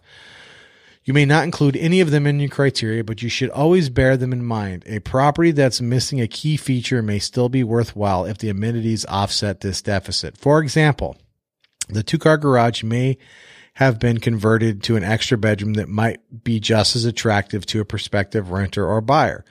Think of features as your minimums and amenities as your maximums. Completing the Millionaire Real Estate Investors Criteria worksheet should give you a clear picture of the type of property you hope to find over time as you invest more and more. You may end up with several sets of real estate investment criteria. While you may be in the market primarily for single-family homes in a certain area of town, you may have another set of criteria for vacant lots you develop or even fixer-uppers you'd sell for a quick profit. The point of the criteria worksheet is that investors must always have a clear, detailed understanding of their current targeted properties. You must know what you hope to find if you have any hope of finding it. Your all properties bulletin. Your completed criteria worksheet has a second equally important function beyond building your criteria. Once completed, the form provides a template for all your properties bulletin, APB. Your APB is a script. It's the basic description of the real estate investment for which you will be prospecting and marketing for, lead generating. For example, if you pulled out only the categories you completed, your APB might be something like this. I need your help. I'm looking for 2-bedroom, 2-bathroom duplexes priced between $125,000 and $150,000. Ideally, I'd like to be close to downtown off Opportunity Square or on the main bus line in Overlook Hills. I don't mind some cosmetic repairs, but nothing serious. I prefer brick construction if possible. And it would be great if there was a privacy fence. Please let me know if you see any properties that meet that description. Not in the book. When you come out to the Renegade Joint Investor meeting and people get up and do their 20-second commercial, and they say they're looking for deals or looking for flips, they quite often don't do that. I try and get people to do that. The more specific you're asked, the better your chances of getting it. Back to the book. If you're communicating this to an investment partner, scout, or real estate agent, you might consider including your discount and cash flow criteria, as that person most likely will be qualified to estimate those details when looking for opportunities to tell you about. Criteria are unique to each investor in each market. There's no secret formula or magic bullet that works for everyone everywhere. Real estate investing is a limited supply game within any price range because there are so many undervalued properties in any market at any time, and competition can be fierce. Supply and demand always dictate price and value, and when too many investors seek the same kind of properties in the market, it can be very difficult to find opportunities that are not already spoken for. As a result, we've observed that millionaire real estate investors tend to specialize in a niche, a narrowly defined set of criteria that they can learn well and identify fast. They niche to get rich. They master a set of specific criteria and work them relentlessly. That's why there are investors who specialize in single family, multifamily, land, new homes, rehabs, foreclosures, REOs. REOs are bank-owned properties reclaimed by the market, and many, many more. You also may need to identify a niche so that you can acquire properties within it without undue competition. With time and experience, you may even develop more than one criterion mode in which you are highly competent, so you can switch gears whenever opportunities in one area become scarce. Question 2, who can help me find them? Me. Wholesalers. All right, back to the book. Now that you know what you want, it's time to take the logical step in the lead generation model of the millionaire real estate investor. It's time to identify people who can connect you to the properties that meet your criteria. The chart below illustrates how the process works. This section of the lead generation model is about the who of lead generating for investment opportunities. Let's look at the chart quickly, and in the following section, we'll look at all the ways in which we can connect and with or contact them. You can divide the people you may want to contact to generate leads for real estate investment properties into 3 distinct groups: owners, intermediaries, and members of your leads network. Millionaires sometimes call them sellers, gatekeepers, and referrers. Together, these 3 groups represent all the people who can connect you to investment real estate. Chosen specifically on the basis of who they are or what they do professionally, they can represent the exact group you will want to lead generate to when looking for properties that meet your criteria. Owners, these are your sellers. They are the owners of the properties you might want to buy. Some have identified themselves as sellers or own real estate in an area in which you'd like to invest. If they are currently sellers, they're likely to be for sale by owner sellers, active multiple listing service sellers, expired MLS sellers, or new home sellers, builders and developers. If they are owners who are not currently sellers but are likely to be at some point, they are likely to be owners who live out of town, absentee owners, owners who rent the property, landlords, or owners who just acquired the property in order to resell it quickly, wholesalers. There are also owners you'll target because they own property in an area that matches your criteria. Intermediaries, the gatekeepers. These are the individuals who, through their professions, are Directly in contact with people who may need to sell their property quickly. This list includes attorneys specializing in niche areas of law such as probate or divorce, bank or loan officers, and accountants. Gloria Fluger, I hope I got your name right, my stepmother-in-law, was able to parlay her job as a former executive assistant to a bank president into a percentage of ownership in a real estate limited partnership by introducing a wealthy bank client to a group of real estate investors.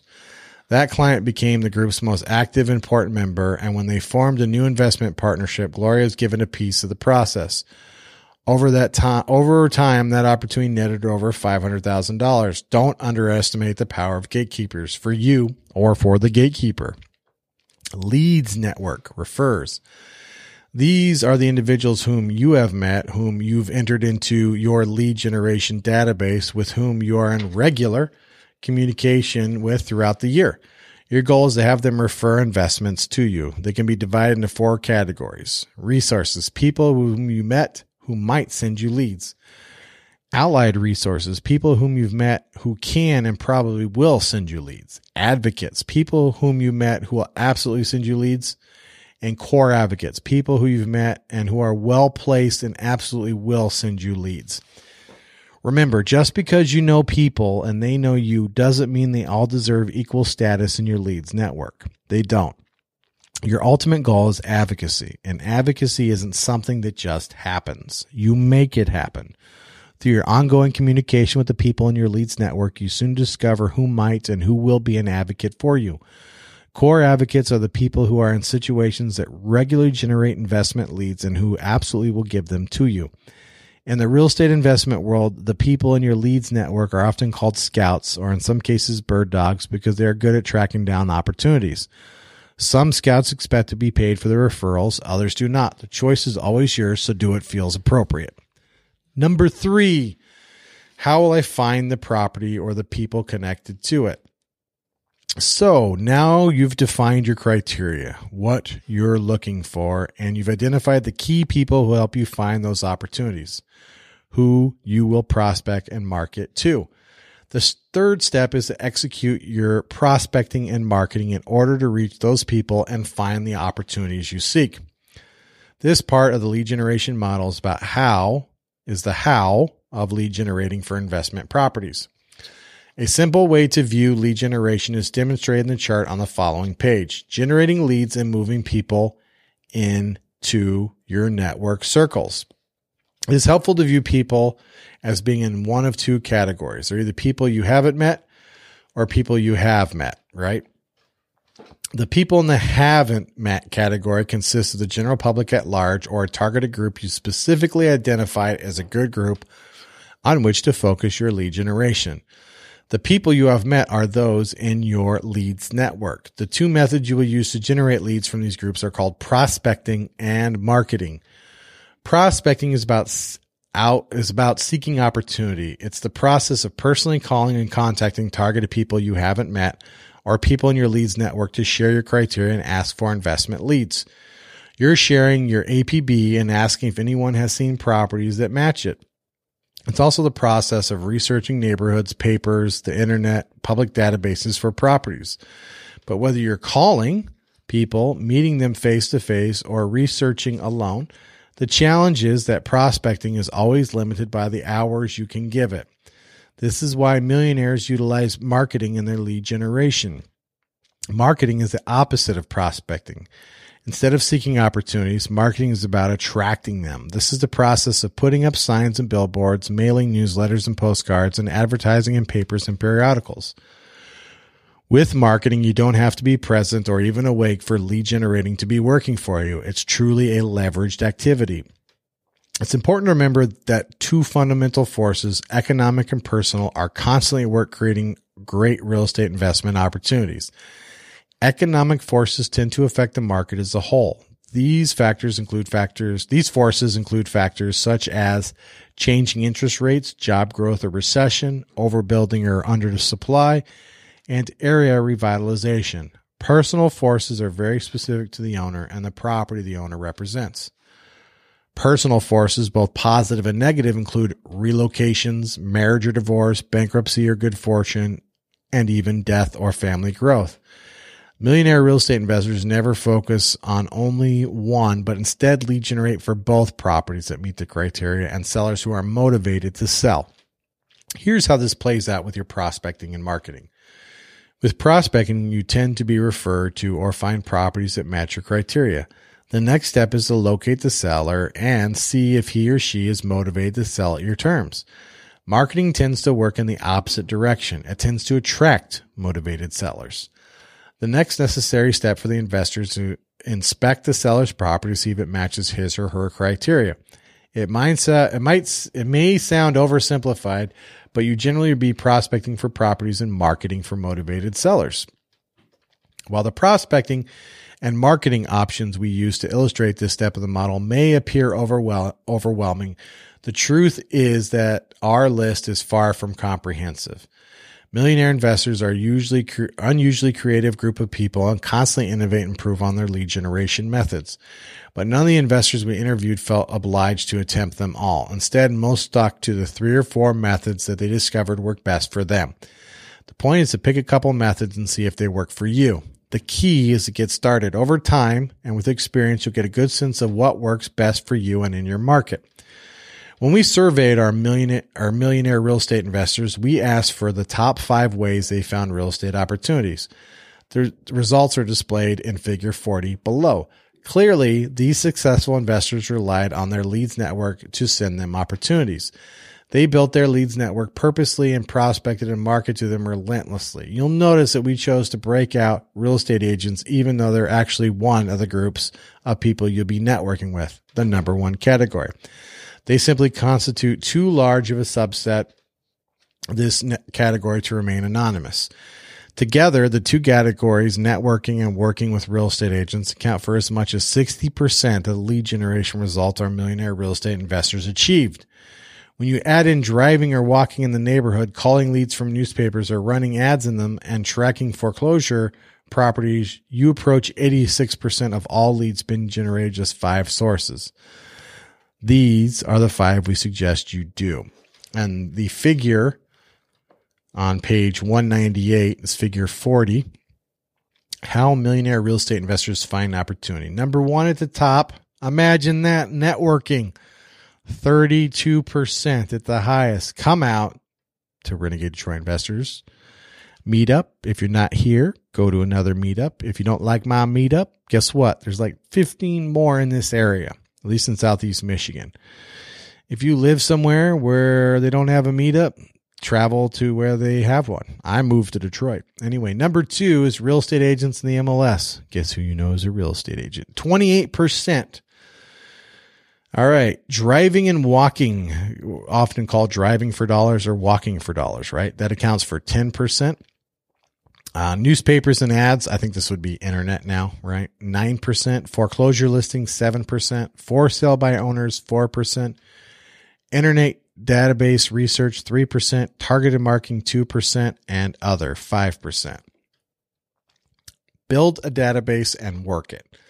The engine that drives all successful long-term lead generation programs is a contact database. The contacts in it are the fuel. Your job as the investor is to fuel the engine. Put contacts in the database and drive your lead generation program forward. The interesting thing is that the quality of your results is more a matter of the quality of your fuel, contacts, than a product of your driving skills, prospecting, and marketing ability.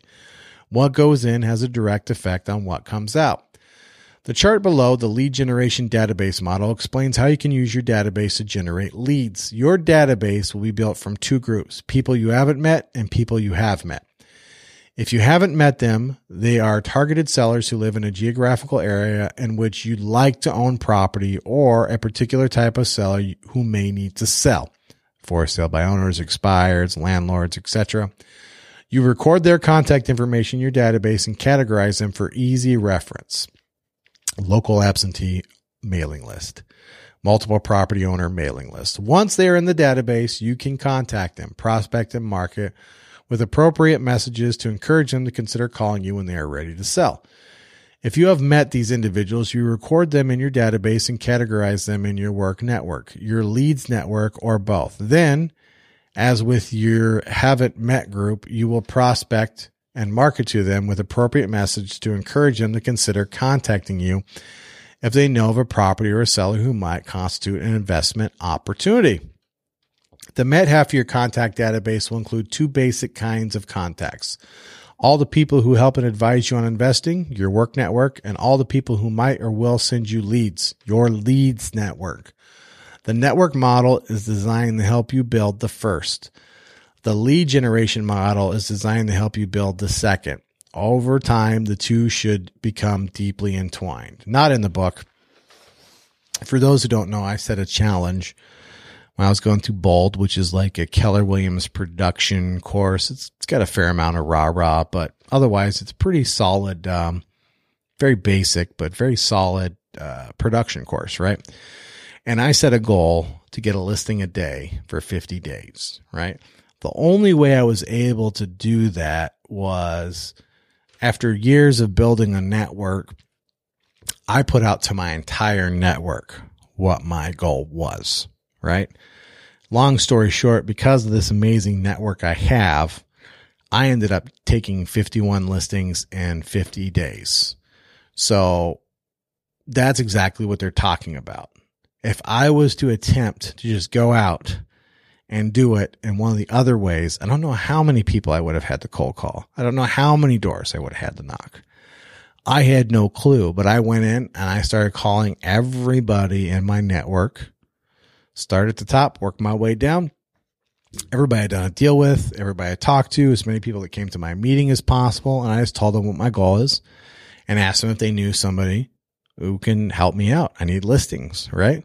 Now, in this case, I also offered to help them out too. It wasn't just a one-way street, but that's what he's talking about here with the network model, right? So I went to my network for the leads I needed to take 51 listings in 50 days. That's what he's talking about. Back to the book. As the chart below, merging your work network with your leads network shows, your goal as an investor is to achieve as much concentricity as possible between your work network and your leads network. When you stop to think about it, this makes perfect sense. Who is better qualified to send you real estate investment opportunities that match your criteria than the people who work with you on those investments? The real estate agent you may have used to find your home or your first rental property will have a strong sense of your criteria and can be on the lookout for properties that match them. The contractor you employ to repair that property may know another owner who would rather sell than make similar repairs. As a general rule, the people in your work network will be well positioned to send you leads. After all, they're in the real estate investment business too.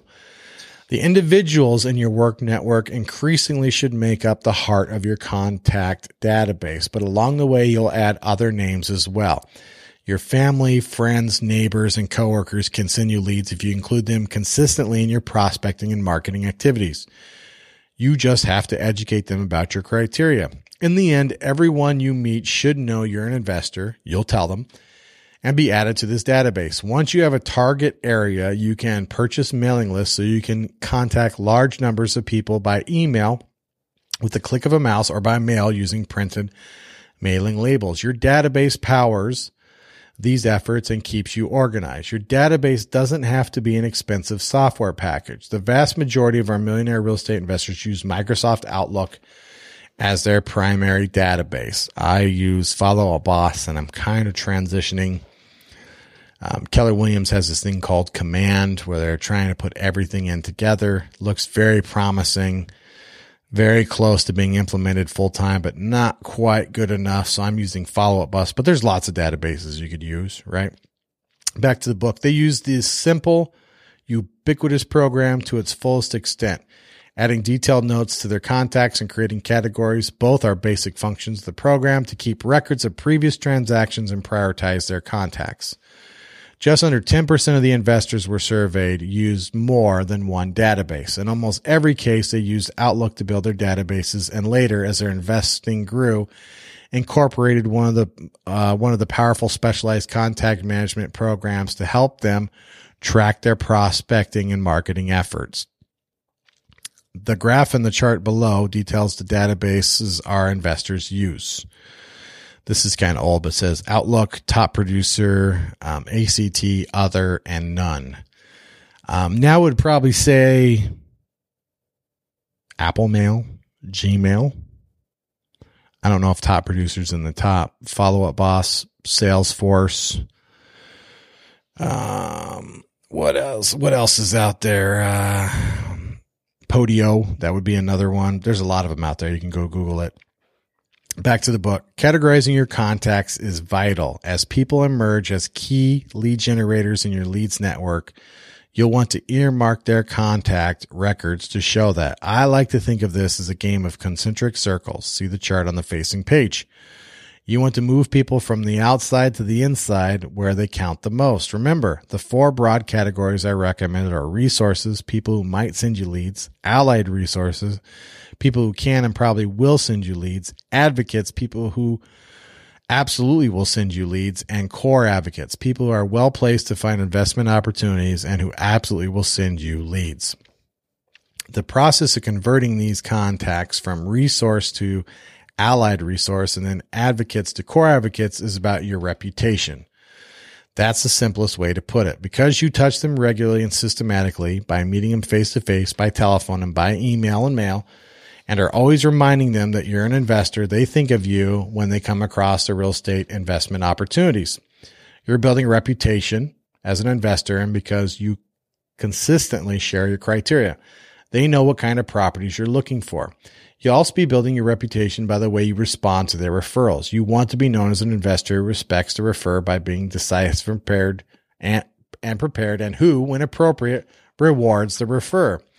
When someone sends you a lead that matches your criteria, show gratitude. This could be as simple as a handwritten note or a small gift or a substantive finder's fee or a piece of the action. Always remember that those individuals are moving you along the path to financial wealth, and you should not look a gift horse in the mouth.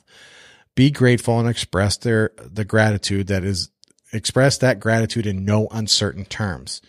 You also have to be decisive and prepared. When you are handed an opportunity that matches your criteria, you need to be mentally and financially prepared to leap into action. There's no better way to discourage referrers than to sit on or squander the leads they give you. Build a reputation as an investor who rewards leads and is great to work with. Prospect for properties. In the beginning, your lead generation program will be mainly prospecting driven. Later, it will be marketing enhanced. In terms of learning the game and perfecting criteria, nothing replaces calling and meeting people, looking at properties, and doing the required research.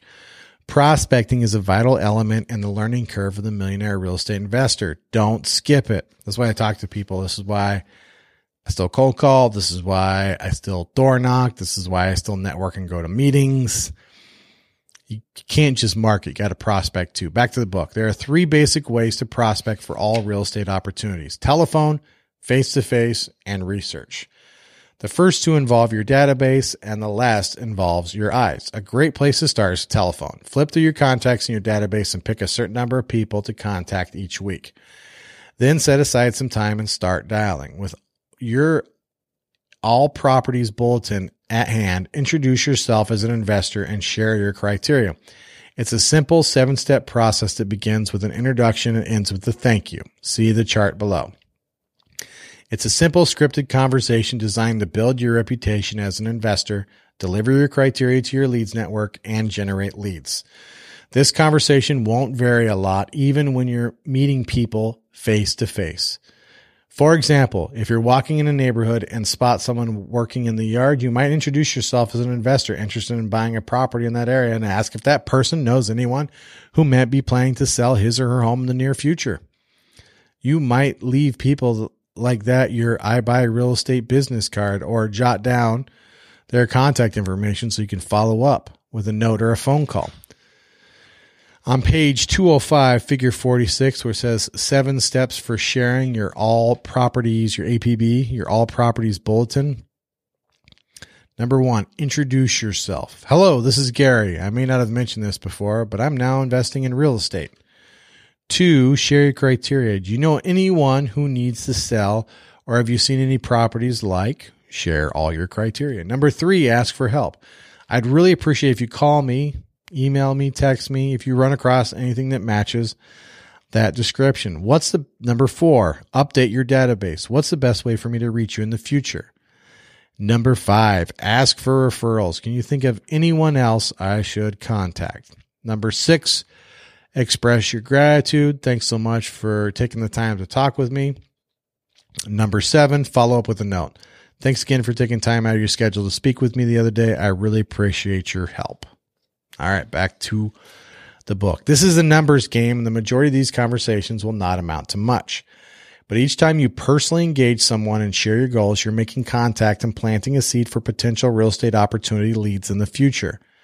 Time makes this pay off. You never know who your core advocates will be until they announce themselves, and this usually happens over time, not immediately. The individual you meet outside his or her home may be an attorney who serves as a trustee for bank foreclosures. That person may be a courthouse clerk with access to valuable information, or that person may be an investor like you who would love to find a way to marry strengths and work together someday. You never know, so you never stop. One unbelievable opportunity I missed happened right next door to me. Years ago, right after we were married, our next door neighbor's house was sold for tax liens on the courthouse steps. The buyer got it for a song and later resold it for a huge profit. My neighbor never told me about his troubles because even though he knew I was in real estate, he didn't know I was an investor. The lesson: tell everyone you know or meet because a tremendous opportunity could be right or under your nose. The final method of prospecting is research, in which you search information sources for investment opportunities. These include local newspaper, real estate listings, we'd say Craigslist now, internet sites, public property records at the local courthouse. With the help of a real estate agent, you could probably search your local MLS online. Should have a complete and detailed inventory of properties on the market. You may be able to get automated email alerts to let you know when properties that meet your criteria come on the market in your target area. The courthouse is another huge potential source for foreclosure property opportunities. There is a mini industry of paid information providers who supply detailed listings of upcoming foreclosure properties. Seek them out in the areas where you might want to invest. Prospecting is a powerful way to find investment opportunities since it directly involves you and your growing expertise. The more you do, the better you get. Soon, in conversations and your research, you'll start recognizing important clues that others might miss and pursue them. Interestingly, prospecting's greatest benefits, that it involves you, is also its Achilles heel. Your prospecting efforts will always be limited in that there are limits to the amount of time and energy you are able and willing to give up for them. Nevertheless, prospecting can put you on the path to prosperity, especially when you're prospecting within your well-placed leads network. It is the work that must be done if you are to reach your investment goals. Market for sellers. One of the most important lessons I've learned in the business is that most big businesses happen as a result of big lead generation. That means that successful business persons leave no method out unless they have to. They both prospect and market for leads. There are limits to your reach with prospecting, but that does not exist with marketing. Prospecting is something you do. Marketing is something you unleash. Once you've set it loose, it works without your having to be there to drive and power it. When you put it up a sign on the side of a busy thoroughfare or tack a flyer to a pole, it does lead generating 24 hours a day, relaying your message to everyone who drives past. Prospecting stops when you do, but marketing lives on and on. A great example of the awesome power marketing can unleash is Home Investors of America Incorporated, a real estate investing franchise company. Ken D'Angelo was a real estate investor in Dallas, Texas, who specialized in fixing and flipping properties. He had a well-proven strategy, and in 1995, he actually, and amazingly, flipped over 170 properties. That was when he knew he was on to something significant, and then it was time to take his model nationwide. The next year, D'Angelo parlayed his unique, simple, and highly effective real estate investment marketing program, bright yellow billboards that read, "We buy ugly homes and ugly's okay," into the top 100 franchise businesses. His great little investing business became a great big investing business because of great marketing that really worked. What D'Angelo understood was that to find big financial success through investing in real estate, he would have to have a big lead generating program. Many new and even experienced investors miss this point. For some reason, they overlook marketing as a way to find real estate investment opportunities. Millionaires don't overlook, and neither should you. In the world of real estate investing, marketing is all about attracting motivated sellers. It's a game of problems and solutions like the We Buy Ugly Homes billboards. You want your marketing to announce to the world that you're an investor and prepared to solve somebody's problem. People have situations that sometimes translate into a need to sell their property and sell it quickly. Maybe the property was inherited and needs more repairs than the owner wants to deal with. Maybe the owner's job or family situation has changed and he needs to move quickly to a larger or smaller home. The owner's problem could arise from a positive circumstance such as a new job opportunity in another town, or a negative circumstance such as a company going out of business that has left her short on cash. Regardless of the circumstances, you must realize that you are not the cause of those situations. You are not the problem. You do, however, represent a possible solution if the seller is willing and able to meet your terms. Millionaire real estate investor Barbara Matson shared a story that illustrates this point. A gentleman she had never met came to her one day and asked her to take over 6 properties he owned. They were on the verge of foreclosure. He had approached other real estate professionals, but they had passed on the opportunity. He wanted to keep his credit and was at the end of his choices. Barbara, unlike the others, was thinking like an investor and saw an opportunity for a win-win deal. She agreed to take over the properties and assume responsibility for the debt and payments by using a simple quitclaim deed. 6 weeks later, Barbara sold the properties for a net profit of $85,000, and although the seller only wanted to avoid foreclosure and asked for no money, Barbara gave him $15,000 in addition to saving his credit.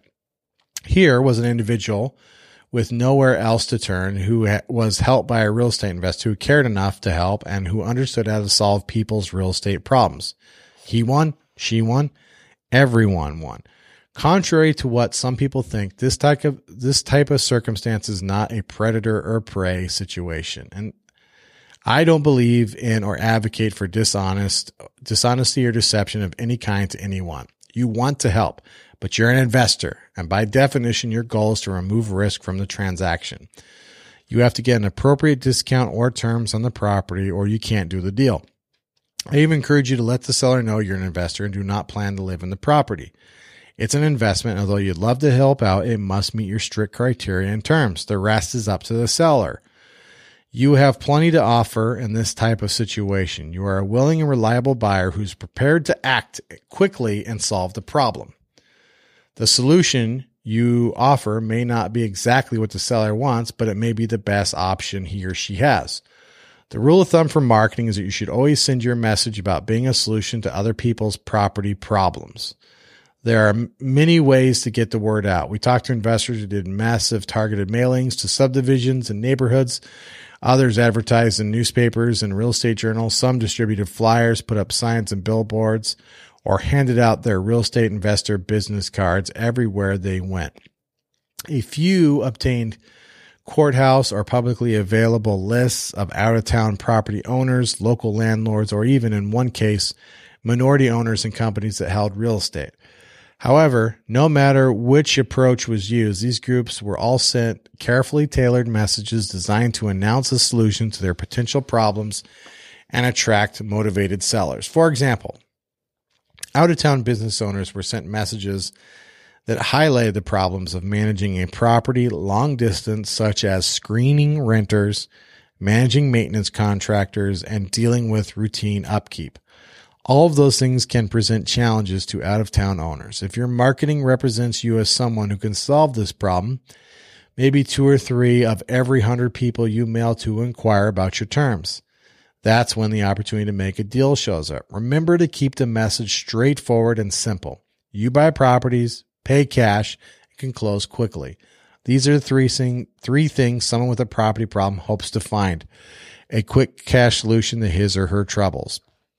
By the way, when investors advertise that they pay cash, they aren't talking about a suitcase of money. They mean they have a set up lines of credit and quick private financing so that in a matter of days or even hours, they can have a cashier check ready for closing. That's what they mean when they say they'll pay cash for properties. It's about how quickly you can supply good as cash funds to pay for the property.